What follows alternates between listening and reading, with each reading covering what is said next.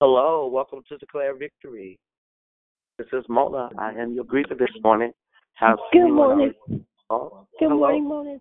Good morning, Mona. It's Deborah Evans. Good morning. Hello, Deborah. Happy How you doing? Wednesday. I'm good. It is Wednesday. Happy Wednesday. Yes.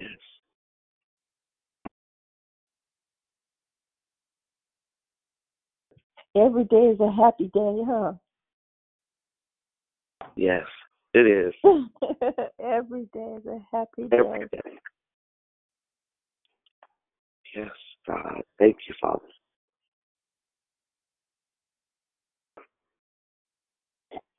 Well, I thought I was going to come on here in the song, Praying for You. And then sing. I love it.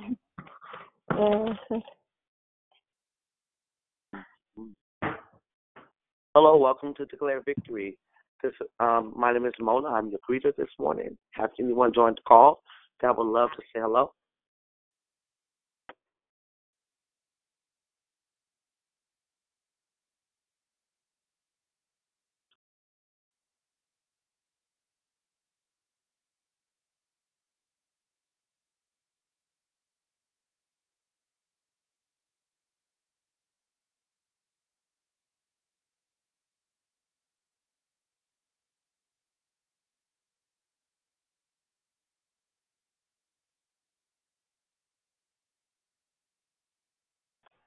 It depends on somebody can have a prayer request.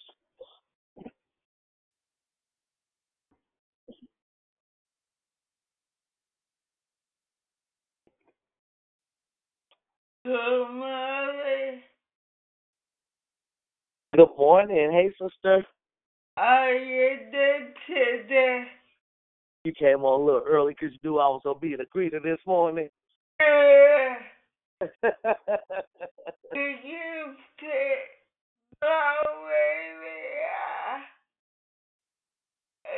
could you pray for my today can get better? Yes, sister. Let me make sure I write that down. Hold on. Got it. I want my today can. Yeah, don't worry. Remember, we don't worry. We war. We pray.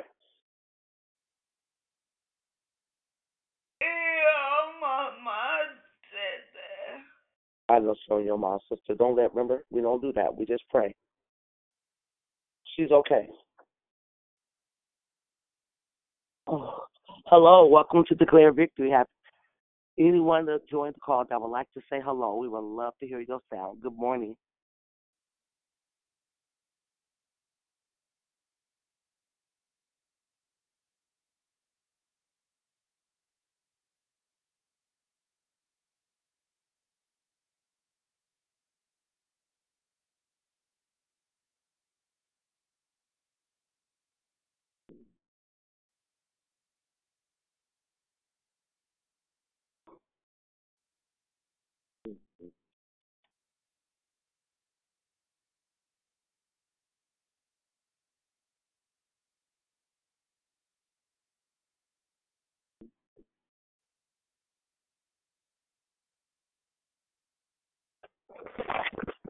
Hello, hi, welcome to Declare Victory. My name is Mona. I'm your greeter this morning. We would love to hear you hear your sound this morning. If you would like to say hello, please say hello. Good morning, everybody. This is Anita. Hello, hi. How you doing, sister? Okay, how are you? I'm blessed.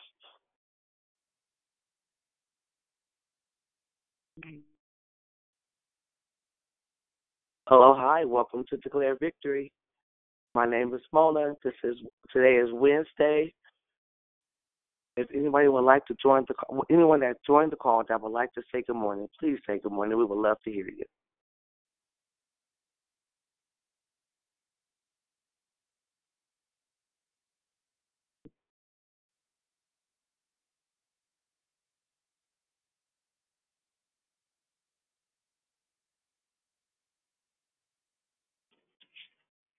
Good morning, Mona. This is Valuable Valicita. Hey, good morning, Valuable. How you doing this morning? I'm doing well, thank you. How I'm are you? doing well. I'm doing well. Much good. Good morning, it's Susie. Good morning, Susie. How you doing this morning? I'm doing wonderful. How are you? I'm good too, sister. I'm good too. Good morning. Good morning, this is Diane. Hello, good morning, Diane. Good morning, Mona. It's good to hear your voice this morning. It's good to hear yours too. Good to be alive. Good morning. Hello.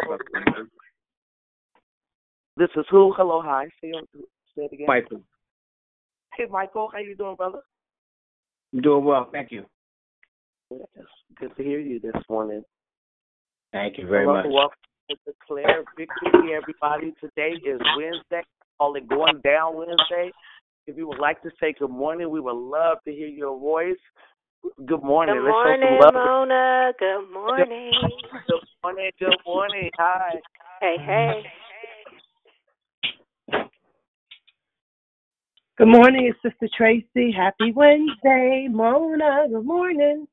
Hey, yes, it's Going Down Wednesday. Let's go. It's going down. You don't love Wednesday.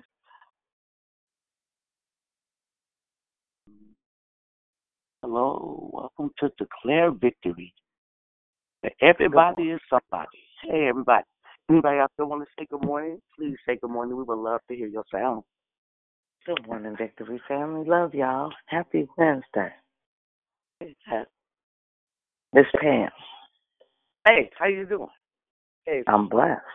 I'm blessed. Good Blessings morning. to you all. you too. Good Hello. morning. This is Naomi. Hey, good morning. How you doing, sister? Doing fine. Thank you. Hope you are as well. Yes. Thank you. Good morning. Happy Wednesday. Hello, happy Wednesday. Who is this? It's Lucille. Good morning. Hey, good morning. Thank you. You're welcome. Hello, welcome to Declare Victory. This is Mona. I call this Going Down Wednesday. We would love to hear your sound this morning. Just to say good morning. If you would like to, please say good morning. Hi.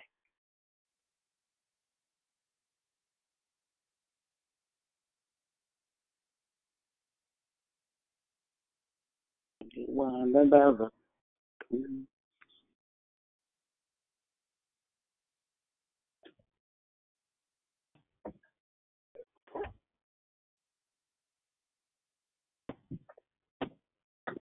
Good morning. This is Sister Patricia. Hello. Hi. Good morning, Sister Patricia. Happy Wednesday. Happy Wednesday to you also. Thank you. Hello. Welcome to Declare Victory. My name is Mona. I'm your greeter this morning. We would love to hear your sound this morning just to say good morning. God have blessed us and woke us up. Let's say good morning. Hi. Who was that?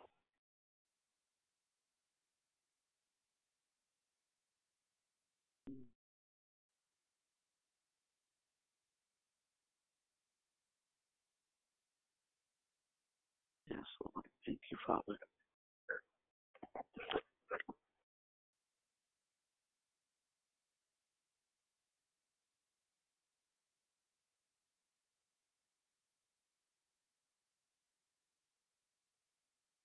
Hello. Welcome to Declare Victory. Anybody out there would like to say good morning before we get started? This is the time to do so. We would love to hear your sound. Good morning. Good morning. It's Sister Priscilla. How are you this morning? I am good. Sister Priscilla, how are you? I'm good. Is it time to ask for prayer for something, or it's not? Okay. I have a family member whose husband's been missing for about 12 days, and if we can lift up that person in prayer, so he can be found, or so. What's the name? Oh, I'm sorry. His name is David Scott. I was just about to ask that question. Thank you. Yes, we surely will. Okay, it's actually exact time right now for me to pass the call to my sister Valuable. Okay, Valuable, we got 2 prayer requests. One is from Yvonne. She would like for us to continue to pray for our sister Kat, and Sister Priscilla, who would like for us to pray for her missing friend. And I think she just. Thank you, Mona. Can you repeat Sister Yvonne's prayer request, please? Yes, it was just to pray for my sister Kat, our sister Catherine. Okay, got it. Thank you.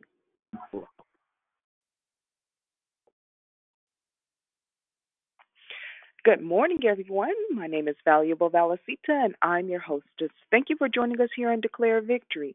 We are a prayer call that meets Monday through Saturday, starting at 6 a.m. Pacific Time, to edify, empower, encourage, and equip you in your walk with Christ.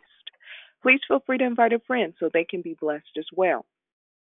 Be sure to join us daily in June for the monthly theme entitled Journey to the Secret Place. Week 2's declarations, messages, teachings, and lessons will be based on praise on your journey to the secret place. Our wonderful and gifted declarers will definitely bless you. There are 2 announcements today.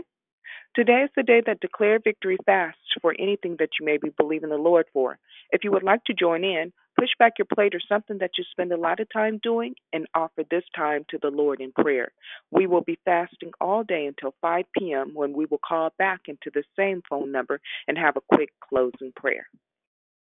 Next, we encourage you to partner with Declare Victory in giving in an effort to share the gospel both locally and abroad. You can do so by visiting declarevictory.org, paypal.me/declarevictory, or through the Cash App, which is $I Declare Victory. We pray many blessings by our Heavenly Father be returned to you for your giving and trusting in Him.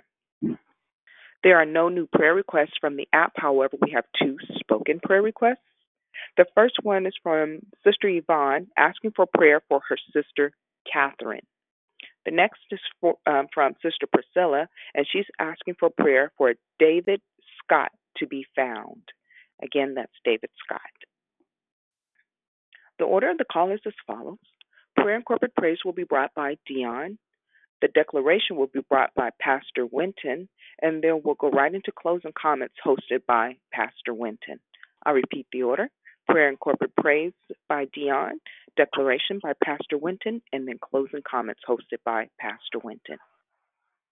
The scripture today is Jeremiah chapter 20, verse 13. Sing to the Lord, give praise to the Lord. He rescues the life of the needy from the hands of the wicked. May the Lord add a blessing to the reading, hearing, and doing of His holy word. At this time, we ask that you please place your phones on mute until instructed to come off of mute. I now pass the call to Dion. Have a blessed day.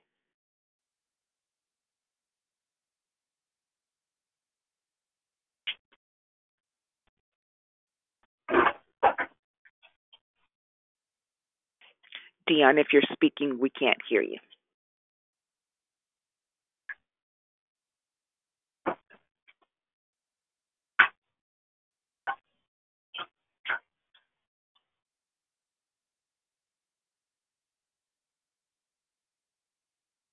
Give me one moment and I'll send a quick text to Dion. Thank you.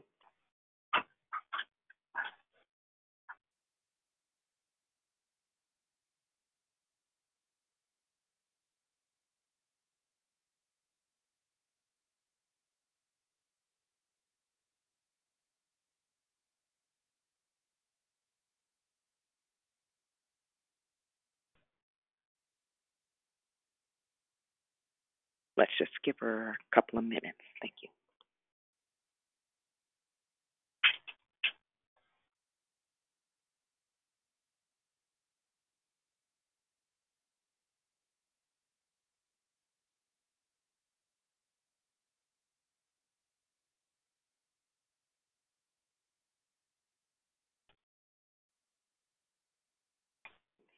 while we're waiting for Dion, is there anyone that is an ambassador that would be able to pray in Dion's place this morning? I can do it. It's Dee Dee if she doesn't get on. Okay, we'll give her just a little bit longer. Thank you, Dion. I mean, Dee Dee.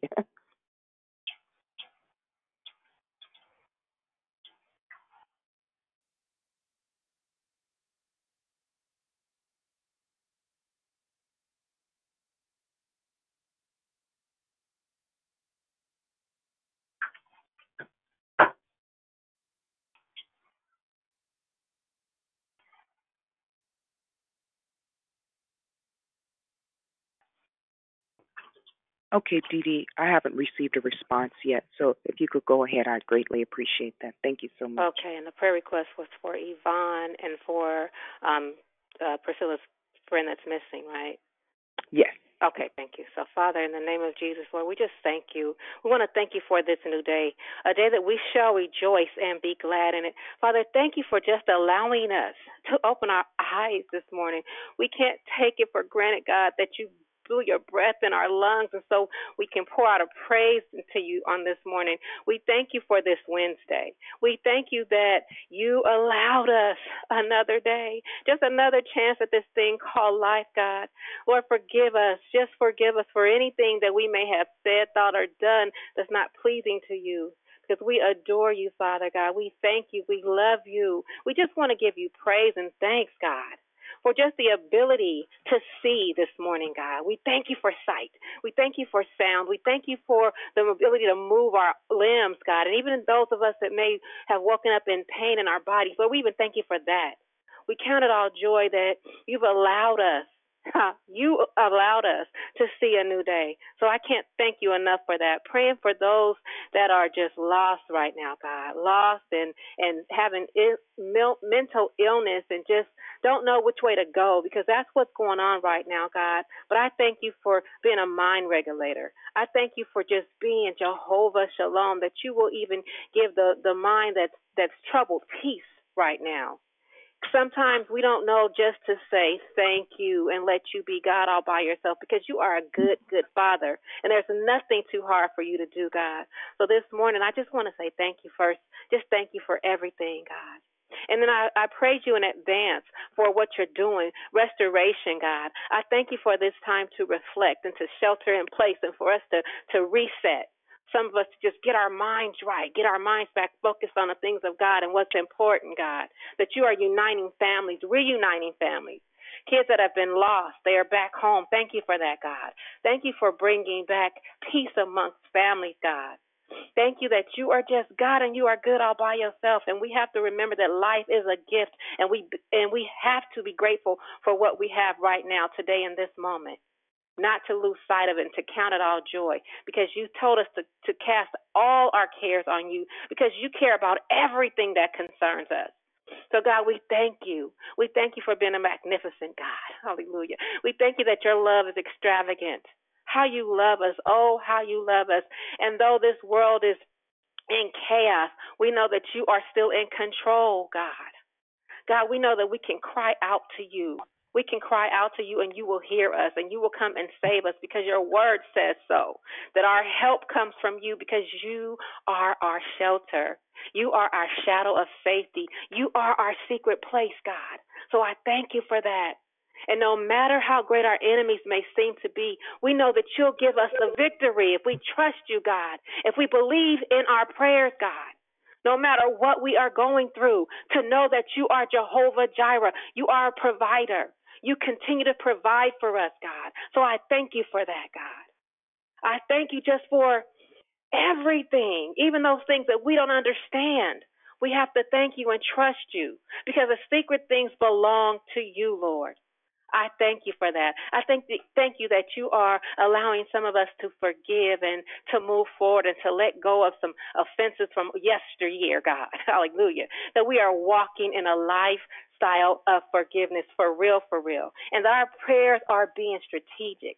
And they are being effective, because we are learning how to let go and pray from a heart of posture to you. Thank you for that, God. Thank you for growing us up. Thank you for maturing us, God.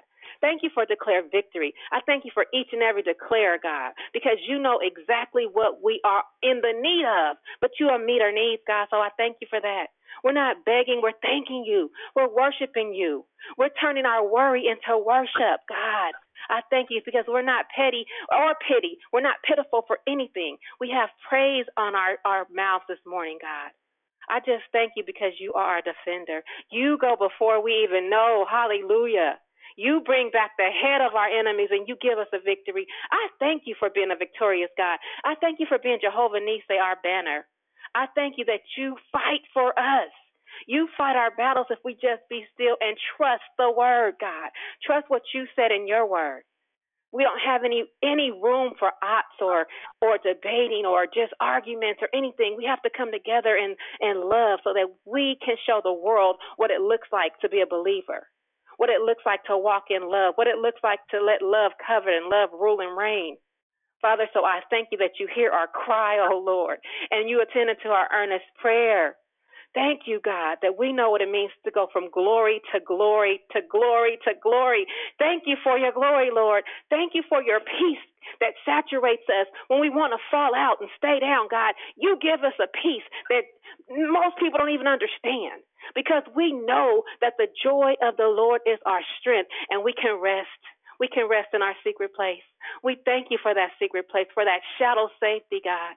Thank you for taking us to that place, Lord, to that secret place where we can be with you, Lord, because nobody loves us like you, Lord. When it gets hard, when we get afraid, Lord, when we're anxious, you say be anxious for nothing. Just come. Come and rest. Come and rest, and I will give you peace. I will give you comfort. I will wipe away your tears. You don't have to fear. Fear not, for I am with you, says the Lord.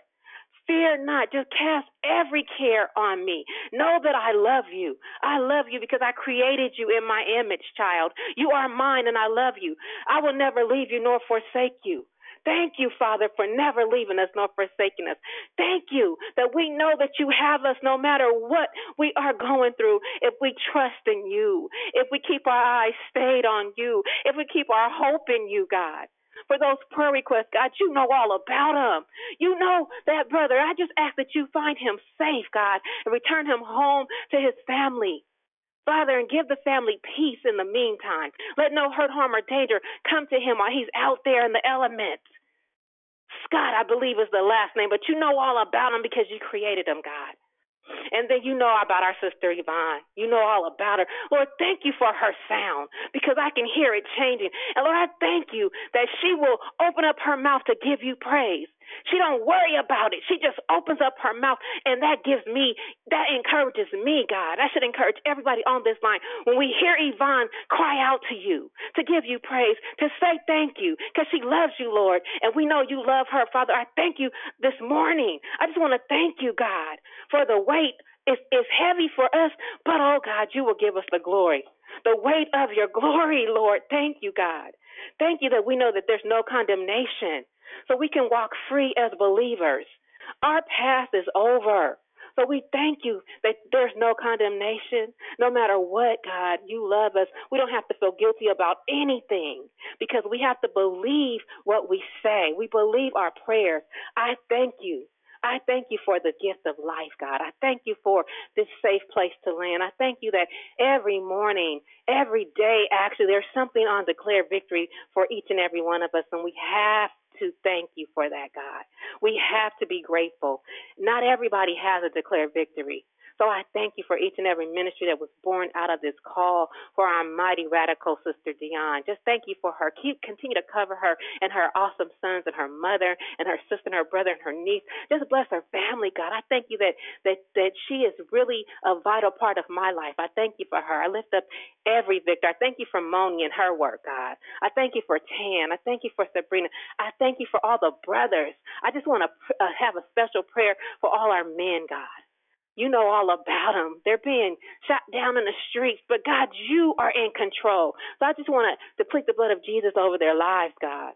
All the brothers, all the fathers, all the sons, all the husbands, all the nephews, all the cousins, all the godchildren, bonus children, whatever. Just bless them and cover them and keep them. And then do a new thing for the president. Regulate his mind, God. You know all about him. Make some changes at the head. God, we know that you can. We know that you can, God. I thank you because the earth and everything in it belongs to you. So we thank you for it, God. You created it. So we pray to the creator of everything. I thank you on this morning. I thank you for Pastor Winton as he comes, God. I thank you for Mona and her greeting. I thank you for Valicita this morning. I just thank you for every Victor. And so, Victors, this morning, you know the sound. Worship him. Worship him because he deserves it. Give him your worship. Worship this morning. Take your phones off mute and just begin to worship God. Worship him and thank him for this day. Thank him like you know you have radical praise. Give him thanks and praise for being God all by himself. Lord, we love you this morning. We thank you, God. We thank you, God. You were there at the beginning and you'll be there when we get to the end. I thank you for being an all-seeing and all-knowing, an almighty and ever-showing God. Thank you, Father God. You're a God all by yourself. Thank you for being a good Father. We love and we adore you and we worship and we praise your name this morning. Hallelujah. Thank you, Father God. Thank you for the gift of life. We can't take it for granted. Bless us this morning, Father God. Bless those that may not know where they're going. Give them direction, God. Give them a direction and let them know that it's okay. It's okay. It's okay. You have the palm of your hand, God. I thank you, God. Hallelujah. Thank you, God. Thank you, God. Hallelujah. Hallelujah. We love you, Lord. Hallelujah.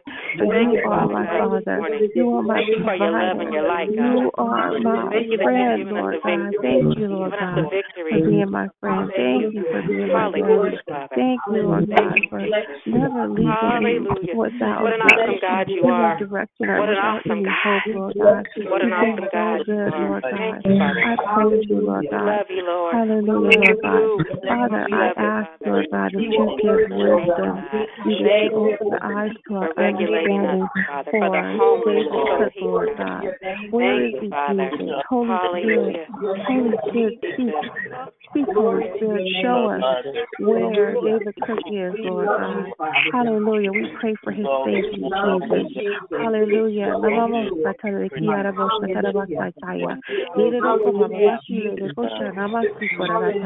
Where is he, Holy Spirit? Holy Spirit, show us, Lord God. Oh God, keep him safe, Lord God. Return him home, Holy Spirit.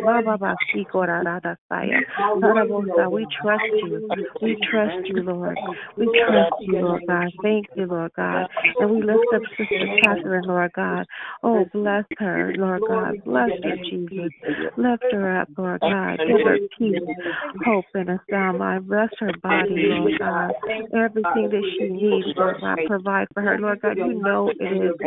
You know what she needs, Lord God. Holy Spirit, come, Lord God.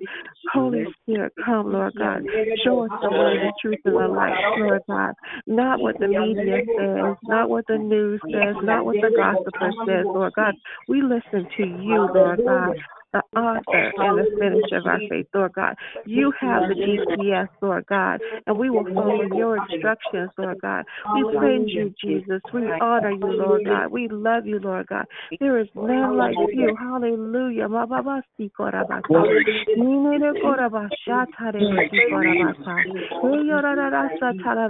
will praise you. We will praise you. We will praise you. We will honor you. There is none like you, God. Hallelujah. Hallelujah. People, let me tell you about my best friend. He is the one and only God. Hallelujah. The one and only true God. Thank you, Lord God, for the joy that you give, because there is nothing like the joy that you give, the joy and the peace that you give. Thank you, Jesus. Hallelujah. Hallelujah. Hallelujah. Hallelujah. Praise you. Praise you. Praise you. We praise you. We praise you. We honor you, Lord God. We honor you, Lord God. Hallelujah. Thank you, God. Oh, Father God, we give you praise on this morning, Father God. We thank you, Father, how we just love you, Lord. We thank you, God. We give you thanks and praise on this morning, God. Hallelujah. Thank you, Father God. Hallelujah. Thank you that he who dwells in the secret place of the Most Most High shall abide under the shadow of the Almighty. Thank you, Father. Thank you for your secret place. Thank you for taking us to your secret place, Father God, where we can be with you. No one loves us like you do, Father God. We are safe there. It's our shadow of safety. Thank you that we can abide there. You are our refuge and our fortress and our God. We will trust in you, Father. Thank you for being our secret place, Father God. Thank you for being our secret place. We get ready to turn the call over. We get ready to turn the call over to Pastor. You can continue to worship and praise or mute your line so that we can have clarity on the call. Or we just thank you this morning, Father God. It's just a sweet, sweet, sweet aroma, Father God. I thank you for this day, God. Just so full of gratitude. Thank you for safety last night. Thank you that we made it to this day. Praying for those families that may have lost someone. We know there was a loss, but God, we thank you this morning because we were given another chance. So for that, we thank you, God. Just want to say thank you, and I love you for everything. And it's in your name that I give you thanks and praise. I pass the call to Pastor Winton.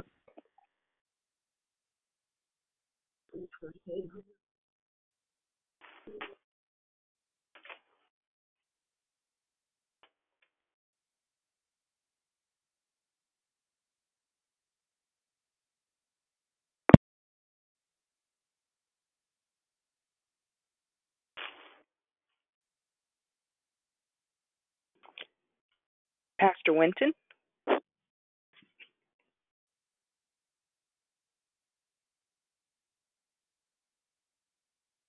If you're speaking, we can't hear you.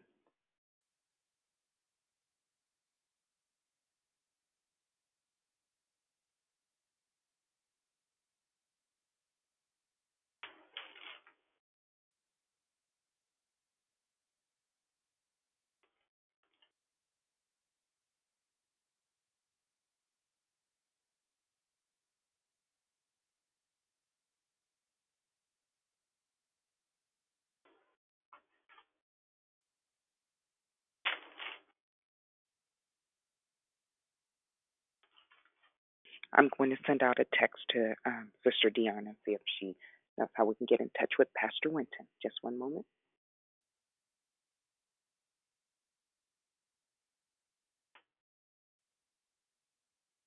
Glory to your name, God. Glory to your name, God. Glory to your name.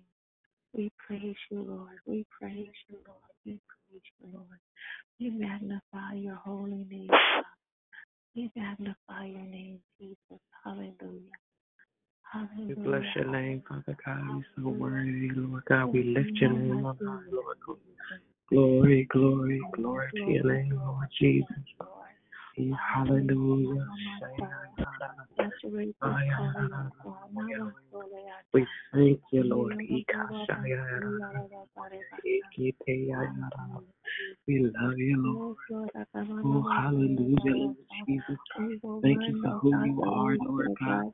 Thank you for victory, Lord God. Thank you for victory, Lord God. We love you, Lord God. We thank you, Lord God. We bless your name, Father God. There's nobody greater than you, Lord God. Oh, hallelujah, Lord Jesus. Hallelujah, hallelujah, hallelujah,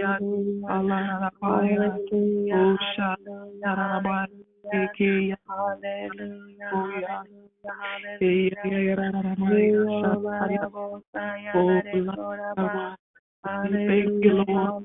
Bless you. You are so worthy, Lord God. Be greater than you, Lord God. We bless your name, Lord God. We thank you on today, Lord God. This is the day we've not seen before, Lord God. We thank you, Lord God, for being a father to the fatherless and a mother to the motherless, Lord God. He shot everything that we need you to be, Lord God. We bless your name, Lord God. Oh, hallelujah.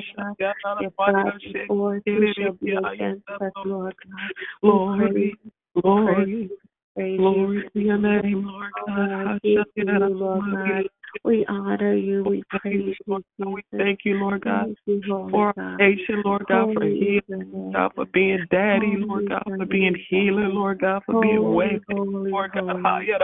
Holy, for being holy, the lifter up of our head, Lord God, married to the backslider and close to the brokenhearted, Lord God. You know our nation is brokenhearted right now, but we look to you as daddy, as Abba, as healer, as waymaker, as comforter, as intercessor. Hallelujah. Yes, Lord. Hallelujah, Lord Jesus. Hallelujah. Nana Sota. We bless your name, Lord. Yes, We Lord. love you, Lord. We Nana love you, Lord. We Thank you, love Lord you, God. Lord. You are We welcome love in you, this Lord. place, God. Holy Spirit, come. Holy Spirit, come. Narabo Sataya. Yororo Sayarade Yoraba. Hallelujah. Yoraba Siarasa. Holy, holy, holy is the Lamb of God. Holy, holy, holy is the Lamb of God. Hallelujah. Hallelujah. Hallelujah. We worship you, God. We worship you. Yay, hallelujah. Hallelujah. Hallelujah. Hallelujah. Hallelujah. Hallelujah.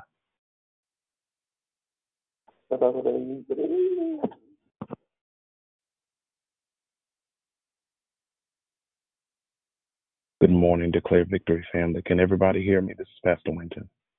Yes, good morning, Yes, sir. Pastor Winton. Good morning, you all. So, just so you all know, the devil was definitely trying to be busy. I had called in early this morning, and I was on the phone. I heard Dee Dee give me the introduction and pass it on. I was talking, and then I realized that nobody could hear me. But thanks be to God, who always causes us to triumph through Christ Jesus. Let me just say again, this has been a much needed time of prayer. Our prayers this morning, of course, for the brother who is currently lost. Of course, that is our prayer that God would, we're not sending God anywhere where he already is, but we know that he is able to comfort and that he's the God who's able to bring back. Some of us have spiritually, we've been away from ourselves, and God has had to bring us back. And so we believe that what God does in the spirit, he does in the natural. And we thank God for supernatural manifestation, even in a safe place, And so good morning, Declare Victory family. This is a great day. It's a great day for several reasons. First, it's a great day because we were able to see it. Secondly, of course, it's a great day because the reality is that while several things are going on in our country, the injustice and all of the above, the killing, COVID-19, all of that, and God still remains the author and the finisher of our faith. And so in times like these, I dare you to just learn to take refuge in God. This morning, there is an amazing word that God has given me, and I pray that it will bless you all this morning. I was sitting and talking to one of the members yesterday at one of my churches. We had a death of a young man who was driving a truck, and basically he was trying to save somebody else's life. And in the process of driving the 18-wheeler and trying to make sure he didn't hit somebody, the 18-wheeler flipped over a bridge and he died. But the person who was asleep in the back of the truck who was riding with him did not die. And I was talking to someone just about the timing and about how we are called in this moment to really be the body of Christ. I know it sounds cliche, but the reality is that we have not just been called to do church. We've not just been called to gather on Sundays or throughout the week, but we've been called to be the mobile extension of the body of Christ. We are the mobile extension of Christ. And so this morning, listen, I don't want to prolong it anymore, but we've been talking about safe places, that safe place, that secret place. And of course, y'all know me. So if you know me, then you know that my goal this morning is to stretch you concerning that place, So I think it is going to be good that we do, that we come out of Acts 28 this morning. Acts 28. And for those who are taking notes, You know me well enough to know that I would love for those who can to take notes, and I'll tell you why. A lot of times when we don't take notes, we tend to only remember certain pieces, but the pieces where God may be speaking to us, we may have to memorialize those pieces. So learn how to memorialize the words that God is specifically illuminating in your heart. And as you memorialize them, which simply means that you're etching them in stone, you're etching them to where you can always come back and there can always be a remembrance of what he said. That way you can hold him to his word, because he's not a man that he would lie, neither the son of man that he would repent. So if he said something, it has to come to pass. Acts 28:1, and I'm going to read verses 1 through 6. And it reads, after we were brought safely through, we learned that the island was called Malta. The native people showed us unusual kindness, for they kindled a fire and welcomed us all, because it had begun to rain and it was cold. However, when Paul gathered a bundle of sticks and put them on a fire, a viper came out because of the heat and fastened on his hand. When the native people saw the creature hanging from his hand, they said to one another, no doubt this man is a murderer. Though he has escaped from the sea, justice has not allowed him to live. He, however, shook off the creature into the fire and suffered no harm. They were waiting for him to swell up and suddenly fall down dead. Y'all hear that? They were waiting on it. But when they had waited a long time and they saw no misfortune come to him, they changed their minds and they said that he was a god. I want to lift up for a couple of moments this morning. I want to talk about the elements of a safe place, the elements of a safe place. It is customary, as we kind of look back over the course of our lives and kind of how far we've come, some of us major testimonies, some of us with major stories, some of us with some major bumps and bruises. It is a humbling process. It's a humbling process. I don't care what your role or what your title is or even what your name is, right? We've all had some type of journey that we've had to come through. And even in dealing with that, some of us still struggle with the journey that God has us on. Some of us, preachers, teachers, prophets, evangelists, fivefold ministries, you're in front of people, you are encouraging people. Some of us are just glad to be here, but encouraging others, serving as a catalyst in your families for change, serving as a catalyst in other places for change. And it is a danger. It is a great danger in being the person who is always pouring but not receiving. Y'all receive that word today. Everybody who pours ought to have a place that they can be poured into. Okay, so when we talk about the safe place, I want to make sure that we set this up right today, because the safe place is the place that not only you hide, but the safe place is the place that God would have you be poured into. He doesn't desire that you enter a safe place. He doesn't desire that you enter a safe place and not receive something. Many of us are in a safe place, or God is taking us to a place of refuge, a safe place, but we're not learning the lessons that we're supposed to learn. You see, in the safe place is where God can remove us from the noise, so he can speak to us, but he can also refresh us. He can revitalize us, give us strategies, download things to us.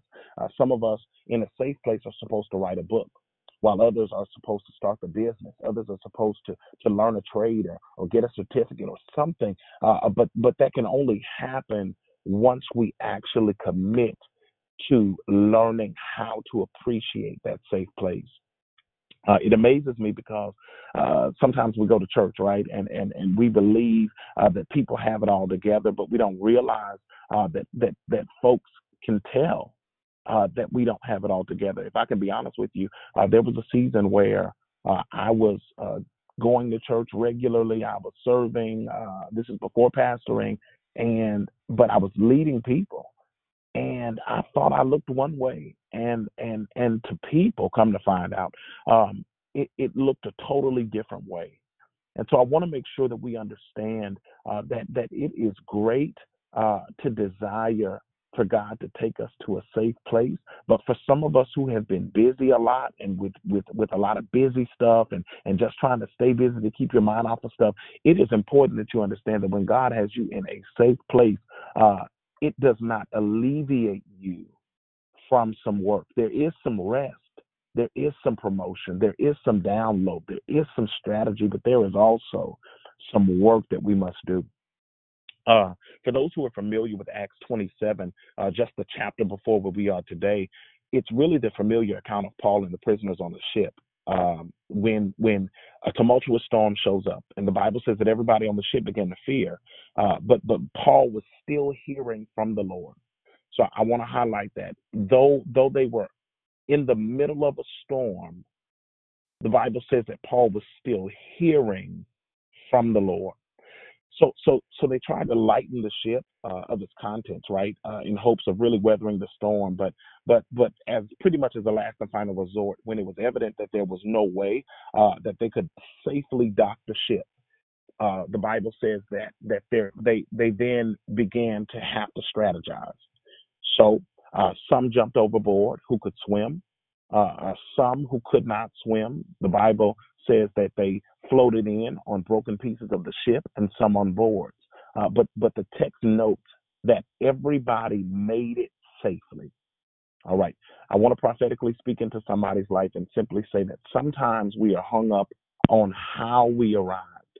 But we have to understand that it's not our job to worry about how we arrived.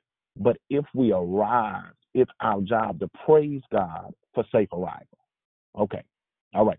So some of us are tripping because of everything we lost just to get there. Some of us are worried because everything we had to throw overboard just to get there. Some of us are fretting because it did not feel good to have to release a lot in order to gain this new place, in order to gain the safe place. But Acts 27 ends by saying they all made it safely. 276 men on that boat made it safely. But then when we're introduced to this new scene, right, in Acts 28, they're now safe, right? But the Bible says that it wasn't until they arrived safely that they realized where they were. My God. It wasn't until they actually got there to the safe place that they realized where they were. So the island, right, which we know now as Malta, but it was formerly Melita, actually translates as refuge. So wait a minute, Pastor Winston, what are you saying? I'm saying that they were in a storm. I'm saying that they exhausted all options. I'm saying that they feared for their lives. I'm saying that they got out safely, but then once they landed is when they learned that they were in a place of refuge. It wasn't until they landed that they understood that they were in a safe place. So they endured a rough storm, and every man was for himself, and their arrival was questionable, but they landed in a place of refuge. So here's my question for you all today. Are you so focused on the last storm that you forgot to praise God for where you landed? When God provides us with a testimony, he does it in a way in which other people can't deny. So for those who are writing, please write this down. A testimony is a journey that provides an undeniable outcome.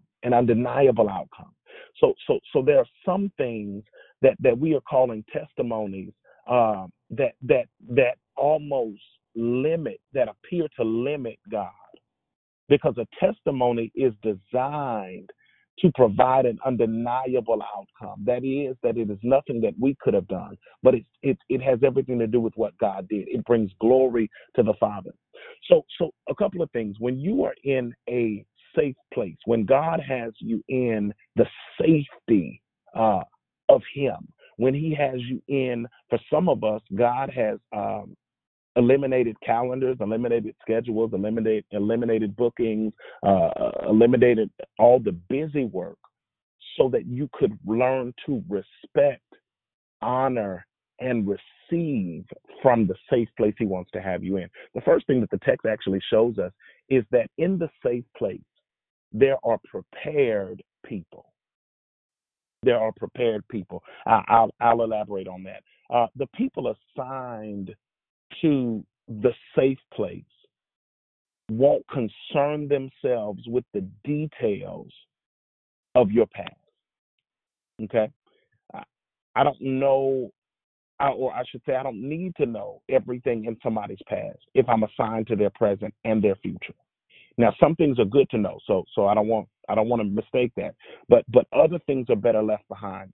Notice that Luke's focus in this story, because Luke is the writer, Luke's focus in this story shifts. Not only does his focus shift, but notice that Paul's audience shifts.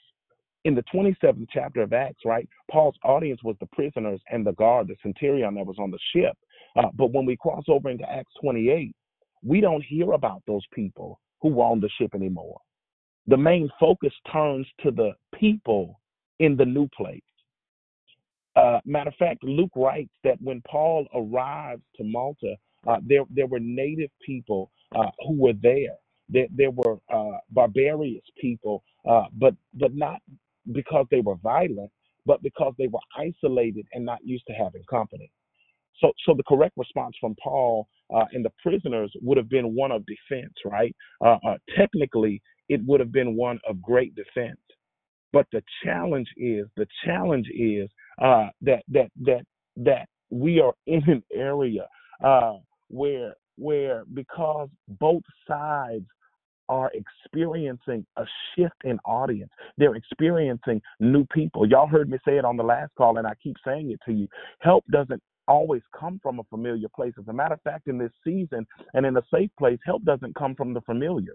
It comes from the unfamiliar. So here, Paul is having now an encounter with a new audience. He is struggling, yet he has a new audience. And I want to speak that into somebody's life today. You might be trying to figure out what the safe place is. You might be trying to figure out the purpose of the safe place. But I do want you to know that in the safe place, you have a new audience. You have a new audience that is not overly familiar with the details of the journey. But when people are assigned to your life, no matter what their role may be, God prepares them before you arrive. I always teach that.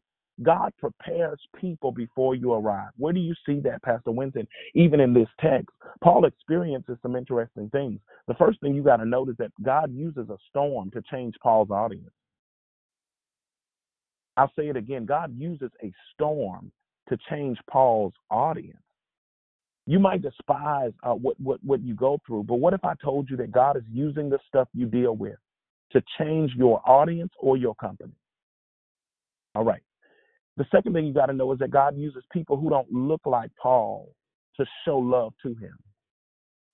I keep preaching this, and I keep telling my congregations, especially and the people I lead, that sometimes our preference will destroy our purpose.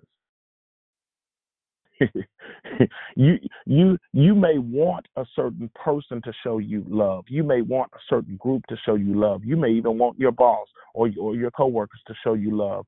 But what if I told you that it is more likely to come from people who don't necessarily look just like you? And I don't mean skin color and all of that. I'm talking about even just with things in common.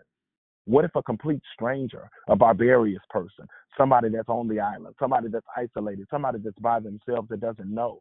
But understand this: though Paul traveled with prisoners and had history with them, the Bible says that when they arrived, the people he had history with weren't the ones trying to help.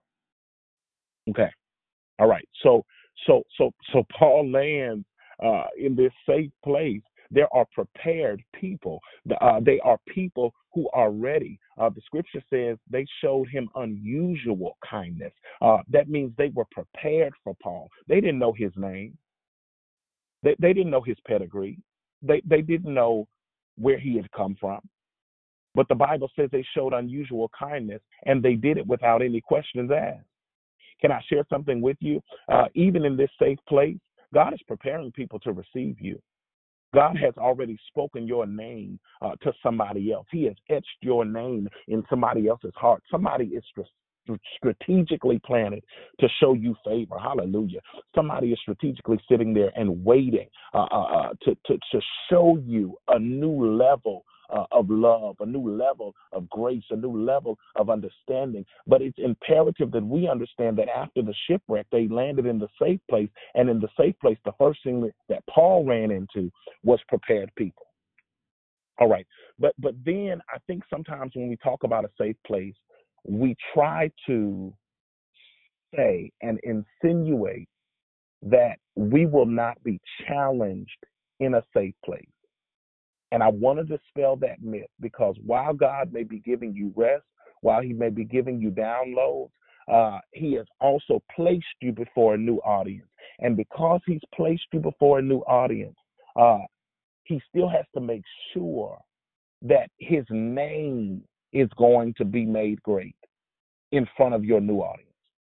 So not only are there prepared people in a safe place, but then there are purposeful problems in a safe place. Now, let me say this. Every problem isn't bad, and every solution isn't good. There are some bad problems, but also there are some good problems. So just because you don't like it doesn't mean it's bad, right? The text says that after the native people on Malta showed unusual kindness, Paul decides that he's going to join up with their efforts. The setting is cold, right? It's raining, so they lit a fire. The people lit a fire for Paul, and Paul goes to help them keep the fire going. So Paul decides that even though he's in a place of refuge, he's still going to work. All right. I want to make sure I say that to somebody today. Sometimes we believe that refuge is simply for you to rest. There will be seasons in refuge and in a safe place where you rest, and then there are seasons where you work. The Bible says that Paul understood that in order for a need to happen, he was going to have to put in some extra work. Now, notice that it's on his way to working that he's faced with opposition. Here's a couple of things that we note under purposeful problems. Just because you arrive safely doesn't mean you won't be tried in the new place. Okay? I want to help someone who is challenged in that area today, because sometimes we go to sleep after a safe landing, and we believe all we're supposed to do is sleep. But just because you arrive safely doesn't mean you won't be tried. The promise of God is that he won't pick you up out of a storm. He won't allow you to land safely and then drop you into the same storm. But you can still face some trying inside of the place of safety and refuge. The second thing you got to note is that Paul picked up the sticks and a snake. The Bible tells us that he did both. He didn't intentionally pick up the snake. He didn't know he was picking up a snake. The reality was the snake was camouflaged with the sticks. I want to issue a warning that on your way to attempting to help while you're in safety, there are people who are assigned to your process to serve just like they're helping. There are those who may show up, who may be camouflaged in with other things, but they really just simply want to be attached to what you have in your new place. This is why it's important that we hear from God. This is why it's important that we ask God to see with a different set of eyes, because understand that Paul was carrying the snake and he was carrying the sticks. When Paul gets ready to release the sticks and the snake into the fire, the snake reveals itself. So some of us have spent too much time trying to find a snake, trying to figure out who the snake is, what the snake is. But I guarantee you that when the heat is turned up, the snake reveals itself always. And now that the snake is exposed, the Bible says that the snake has to do what snakes do when they feel threatened. The snake didn't bite and release, but the text says that the snake fastened himself to Paul's hand. Watch fatal attachment. Watch those who don't really like you, but they love what you're connected to. They love what you can do. Luke's writing here is ironic because many of us would have stopped with the celebration, right? We would have stopped with the celebration of God bringing them safely through the storm and allowing them to land in a place of refuge. But the assignment on our life is not that you just conquer one storm. Hear me today. God is bigger than that. The assignment on your life is not that you just get one win. The assignment in your life is not that you just get one medal. So this is why the trying has to happen even in a safe place, because it's not that you just conquer one time. We're more than conquerors. It's not just that you overcome one time. We're bigger than that. It's not just that you would win one time. God desires that you continue winning. But how can you continue winning lest there be a journey? Paul's problem or running with the snake wasn't designed to shame Paul in front of a new audience, but it was designed to really magnify God. What if I told you that in a new place, you would still be tried, but the trying is not to shame you. The trying is to show your new audience who God is. All right. But then lastly, we see that in the safe place, there is powerful perspective. And this is the win. This is where you come out. This is where you come out of that place differently. This is where, when God gets ready to shift some things around in that place, people oftentimes won't see God until they see you survive. I'll say it again. People oftentimes won't see God. They won't see God in a thing. They won't see God until they see your survival. So the story can't end until the evidence speaks to the presence of God in your safe place. The text says that when the natives saw the snake hanging from his hand, they said it was karma. They said that judgment had caught up with him. And here are a few things that you got to note. The same people who lit the fire and showed unusual kindness in the beginning were the same people who didn't offer to help when they saw the snake. All right. So that, what does that say, Pastor Winston? For me, that says there are parts of your journey where people are supposed to assist, but then there are parts of your journey where it's only you and God. Okay? I pray that blesses somebody today, because I need you to hear that, because somebody's trying to include people in every part of their journey, and that's not the way it works. There are parts of your journey where people are supposed to assist, but then there are parts of the journey where it must be you and God. Notice in the beginning, the Barbarious people, they were helping. They were there, they were assisting. But notice that when the snake came up, notice that nobody could help. It was simply Paul and God. The second thing you got to notice that people created a story without any background. So when you're in a safe place and you're guarding yourself, and God kind of has you on the backside of a mountain, and it kind of feels like you're not as busy as you used to be. It kind of feels like the money isn't rolling in like it used to. You have to understand that people will try to create a narrative, right? They'll make up stuff when they can't put their thumb on you. They'll try to make up things and try to even speak things into your life just because they see the peace that you have, even with less, okay? But then the last thing you got to know is that Paul shakes off the snake and he suffers no harm. What if I told you that being bitten was a part of your process, but it wouldn't kill you? Being bitten to get you to a safe place was a part of the process. The tumultuous season to get you to a place of refuge was a part of the process, but it's not a part of the process that's designed to kill you. It's a part of the process that brings glory to God.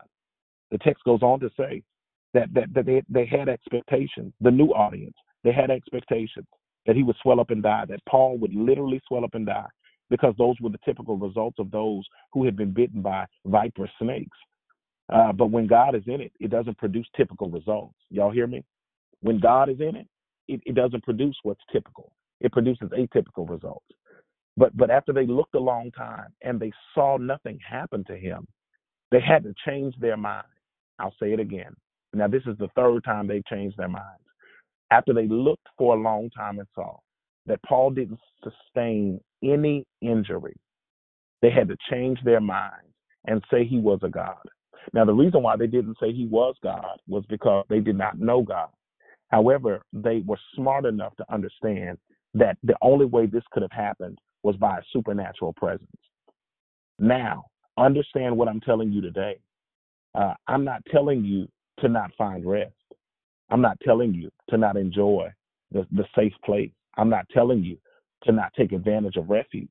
What I am telling you is the reason why you're in refuge is to still bring glory to God's name. The reason why God removed you from the last season and allowed you to land safely somewhere in refuge is because he's placing you before a new audience. That audience is prepared to receive you. Those people are prepared to receive you. Now, you still have some challenges. You'll still be tried in the area. But at this point, it wasn't a testing of your faith as much as it was a magnification of God's glory and of what he can do. What if I told you that in the safe place, your life is still on display? You thought that nobody sees you. You thought that nobody knows. But what if I told you that even in the safe place, God is using where you are to magnify his name? He leadeth me in the path of righteousness for his name's sake. You're in refuge, but you're not in refuge just so that you can rest. You're in refuge for his name's sake. Listen, that is my message today. That is what God had given me for you all. I pray that it has stretched. I pray that it has encouraged. And I pray that it has challenged. Do me a favor for my Declare Victory family who was coming on, and maybe I missed you the first time. Please come off of mute and feel free to greet each other at this time. I would love to hear who's on the line. Good morning. This is Janice. Thank you. Hey, good morning, Janice. Yo. This is Brother Eric. Brother Eric. Good morning, it's Vivian. Good morning. Good morning, it's Monica. Good morning. Good morning. Good morning, it's Krishanda. Hey, Krishanda, good morning. Good morning. It's Nurse and Nikisha. Hey, good morning, Nikisha. Good morning. It's Tanya. Hey, good morning, Tanya. Good morning, family. Good morning. Good morning. Good morning, Pastor Winston. This is Rochelle. Hey, good morning, Rochelle. Good morning. Good morning, DD family. It's Dondre. Good morning, Pastor Winton. Good morning, family. Good morning. Good morning. Good morning, Saints. This is Leisha. Good morning, Leisha.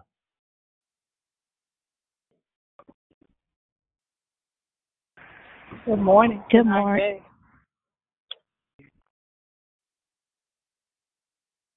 Good morning. It's Barbara out of Lodi. God bless everyone today. Good morning. Good morning.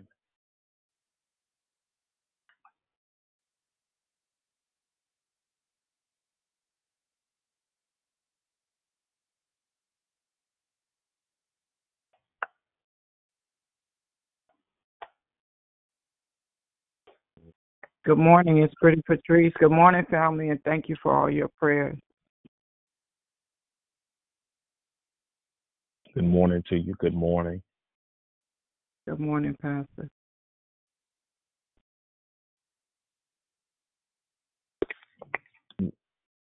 Listen, well, it looks like we have our family on the line. It looks like we are good to go this morning, and it looks like we're in good company. I want to make sure we can dialogue for a moment. I want to hear from you all. I pray that we can have some pretty good discussion this morning, and maybe even just hear from some people who just say, hey, I understood, or any questions or any points of highlight that we have this morning. So let's shift over into that conversation.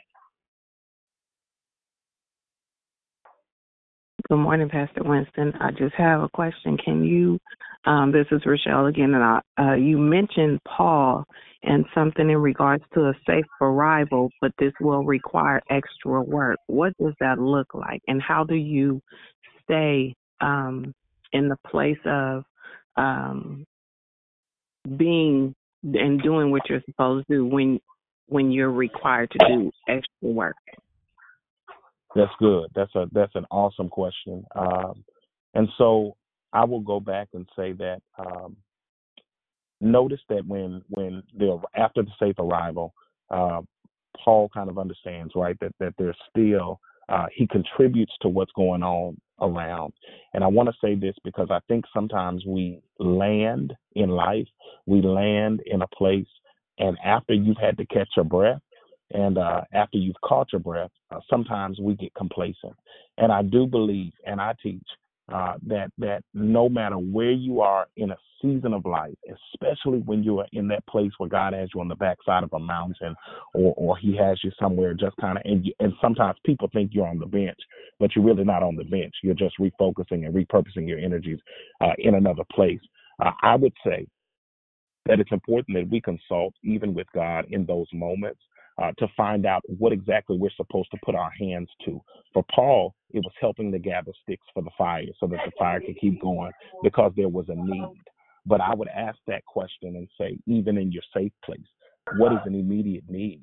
What is a thing that God is pressing you to do? What is the thing that God has you leaning towards? The thing that you may have neglected in the last season, but now God is quickening your spirit to focus on a particular thing, a venture, a particular thing, a particular lean in this season. And I always ask people, what's your lean? What is it that God has you heavily leaning towards? And I would say that is the thing that even in refuge that we should be focusing on. Does that help? It does, Pastor Winton. It does. Awesome. Anybody else? Oh, yeah. Anything this morning? Good morning. It's Dee Dee. Sir, thank you so much. Oh, this lesson got my head. Well, I'm thinking a lot of stuff, but I wanted to ask you, I have and I don't know, I don't want anybody to think I'm crazy, but whatever. So when you're talking about Paul with the snake and the stick and how you use reference, I think you said when it gets hot, the snakes come out of however, and the whole analogy. What is it when you, because I have like a snake, I'm not a snake whisperer, but how do you know when you like, if you hear hissing when you go amongst people, is that something, am I making sense? You know what I mean? It's like, yeah. I have okay, so, and people sometimes think I'm crazy because I'll leave. Like if I feel it or if there's a presence about a snake spirit on somebody, it's turned up now, more so than ever before. Yeah. And I don't know what to do with that. Well, I think you're doing the right thing. First of all, you need to know that a lot of times God's awareness is just that for us. So you are called, once you are aware of a thing, and once God makes your spirit susceptible to a thing, or once He makes you sensitive to a thing, it is usually, especially when you hear it like that, it's usually so that you can avoid a thing. So you're doing the right thing, Dee Dee. I mean, you can't, I used to say this all the time, but, a lot of times we believe, people say, well, when it's a snake, they'll say, well, when it's a snake, you stomp on the snake's head and you do this and that. But also God makes you aware. Those are warning signs. When you hear sounds like that, those are warning signs. It's almost like somebody honking their horn, that is to let you know something. That is to signal something. So if your response to that is to try to maneuver yourself in a way in which you don't have to sit around that, or that you're not constantly in the presence of that, you're already on track, Dee Dee. Thank you, sir, because, man, when I tell you it's gotten so strong, I bounce. You know what I mean? Yeah. I'm out. Yeah. Thank God for His warning, right?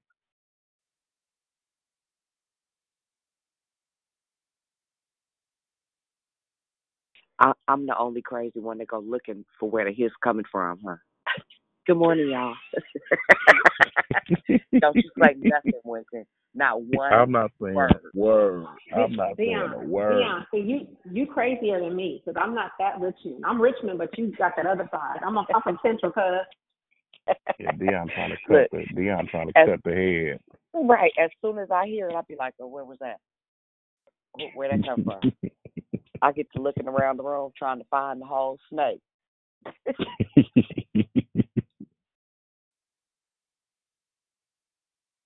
Anybody else this morning? Anybody with any comments, any questions? I would love to hear from you.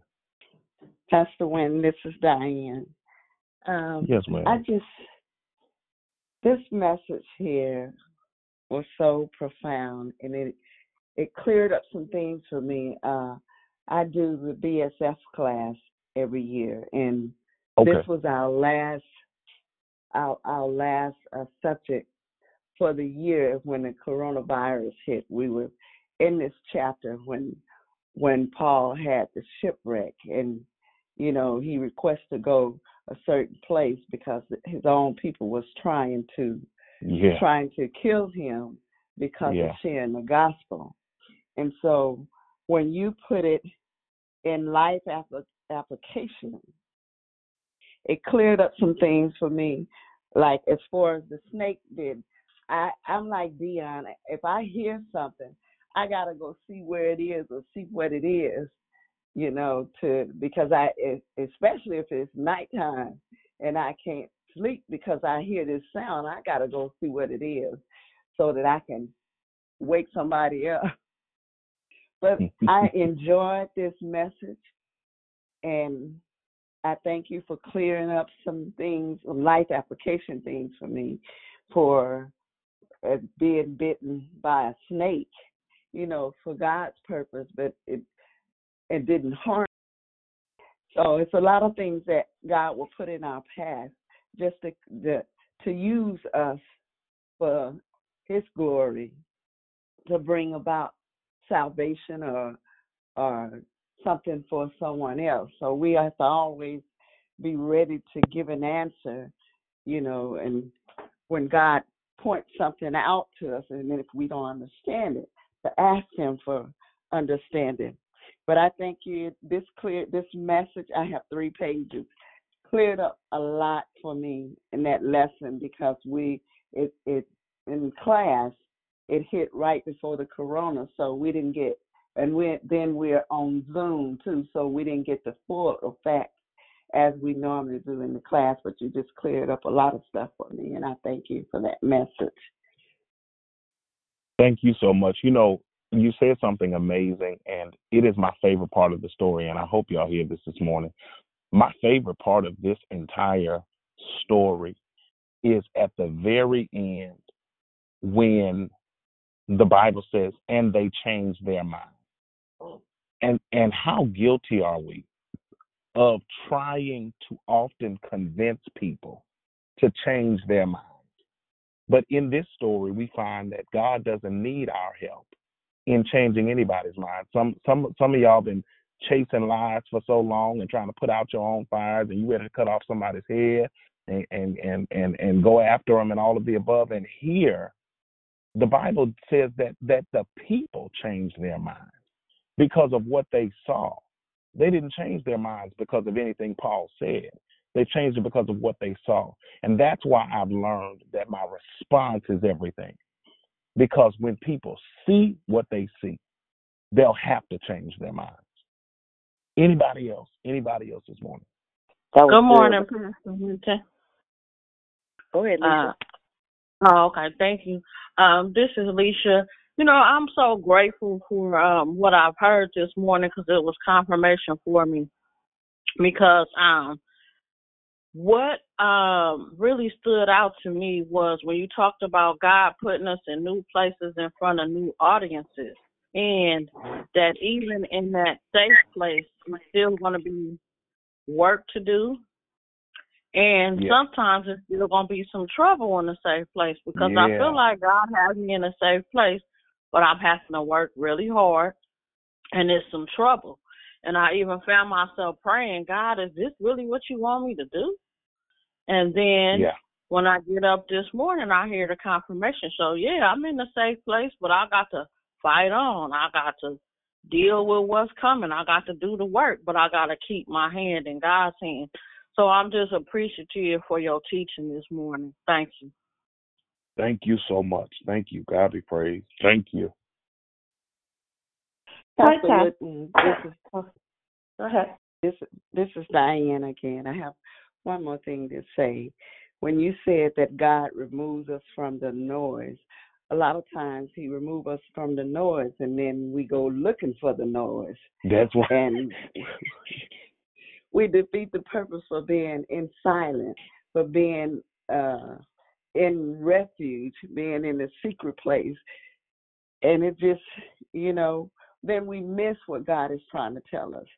That's all I want to say.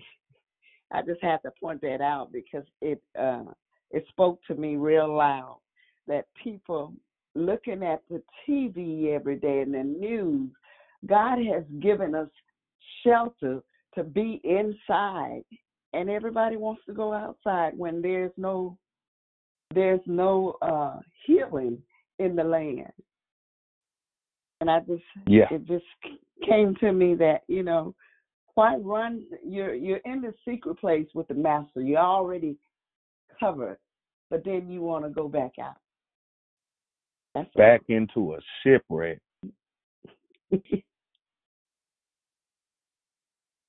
Right. So that part. So how do you know? What would you say are some of the attributes of a safe place? I mean, I know we talk about the secret place, but when you have left in the context of your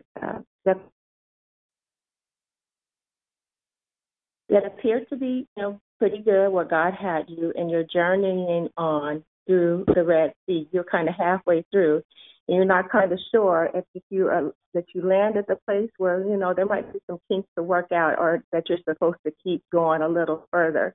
What would you say are some of the attributes of a safe place? I think the number one thing that we have to attribute to a safe place is first a sense of relief of sorts and or peace. That is the number one thing. When you're in a major shift or when you're in a major storm, you know it, you feel it. Nobody's been in a storm and they're not aware of where they are.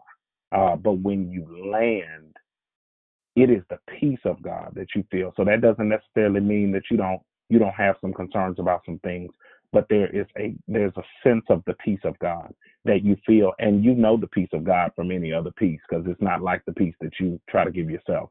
It's different. But then I would say the other caveat to that is heightened senses. I think it was Dee Dee who said something about her senses being heightened. When I'm in a safe place, my hearing goes up. My vision gets better. My discernment gets higher. That's all the things that happen in a safe place. Your senses go. Those feelings you have. That discernment heightens itself. That hearing, you hear more sensitively now. You see better, much clearer now. And those are indications that you are in a safe place.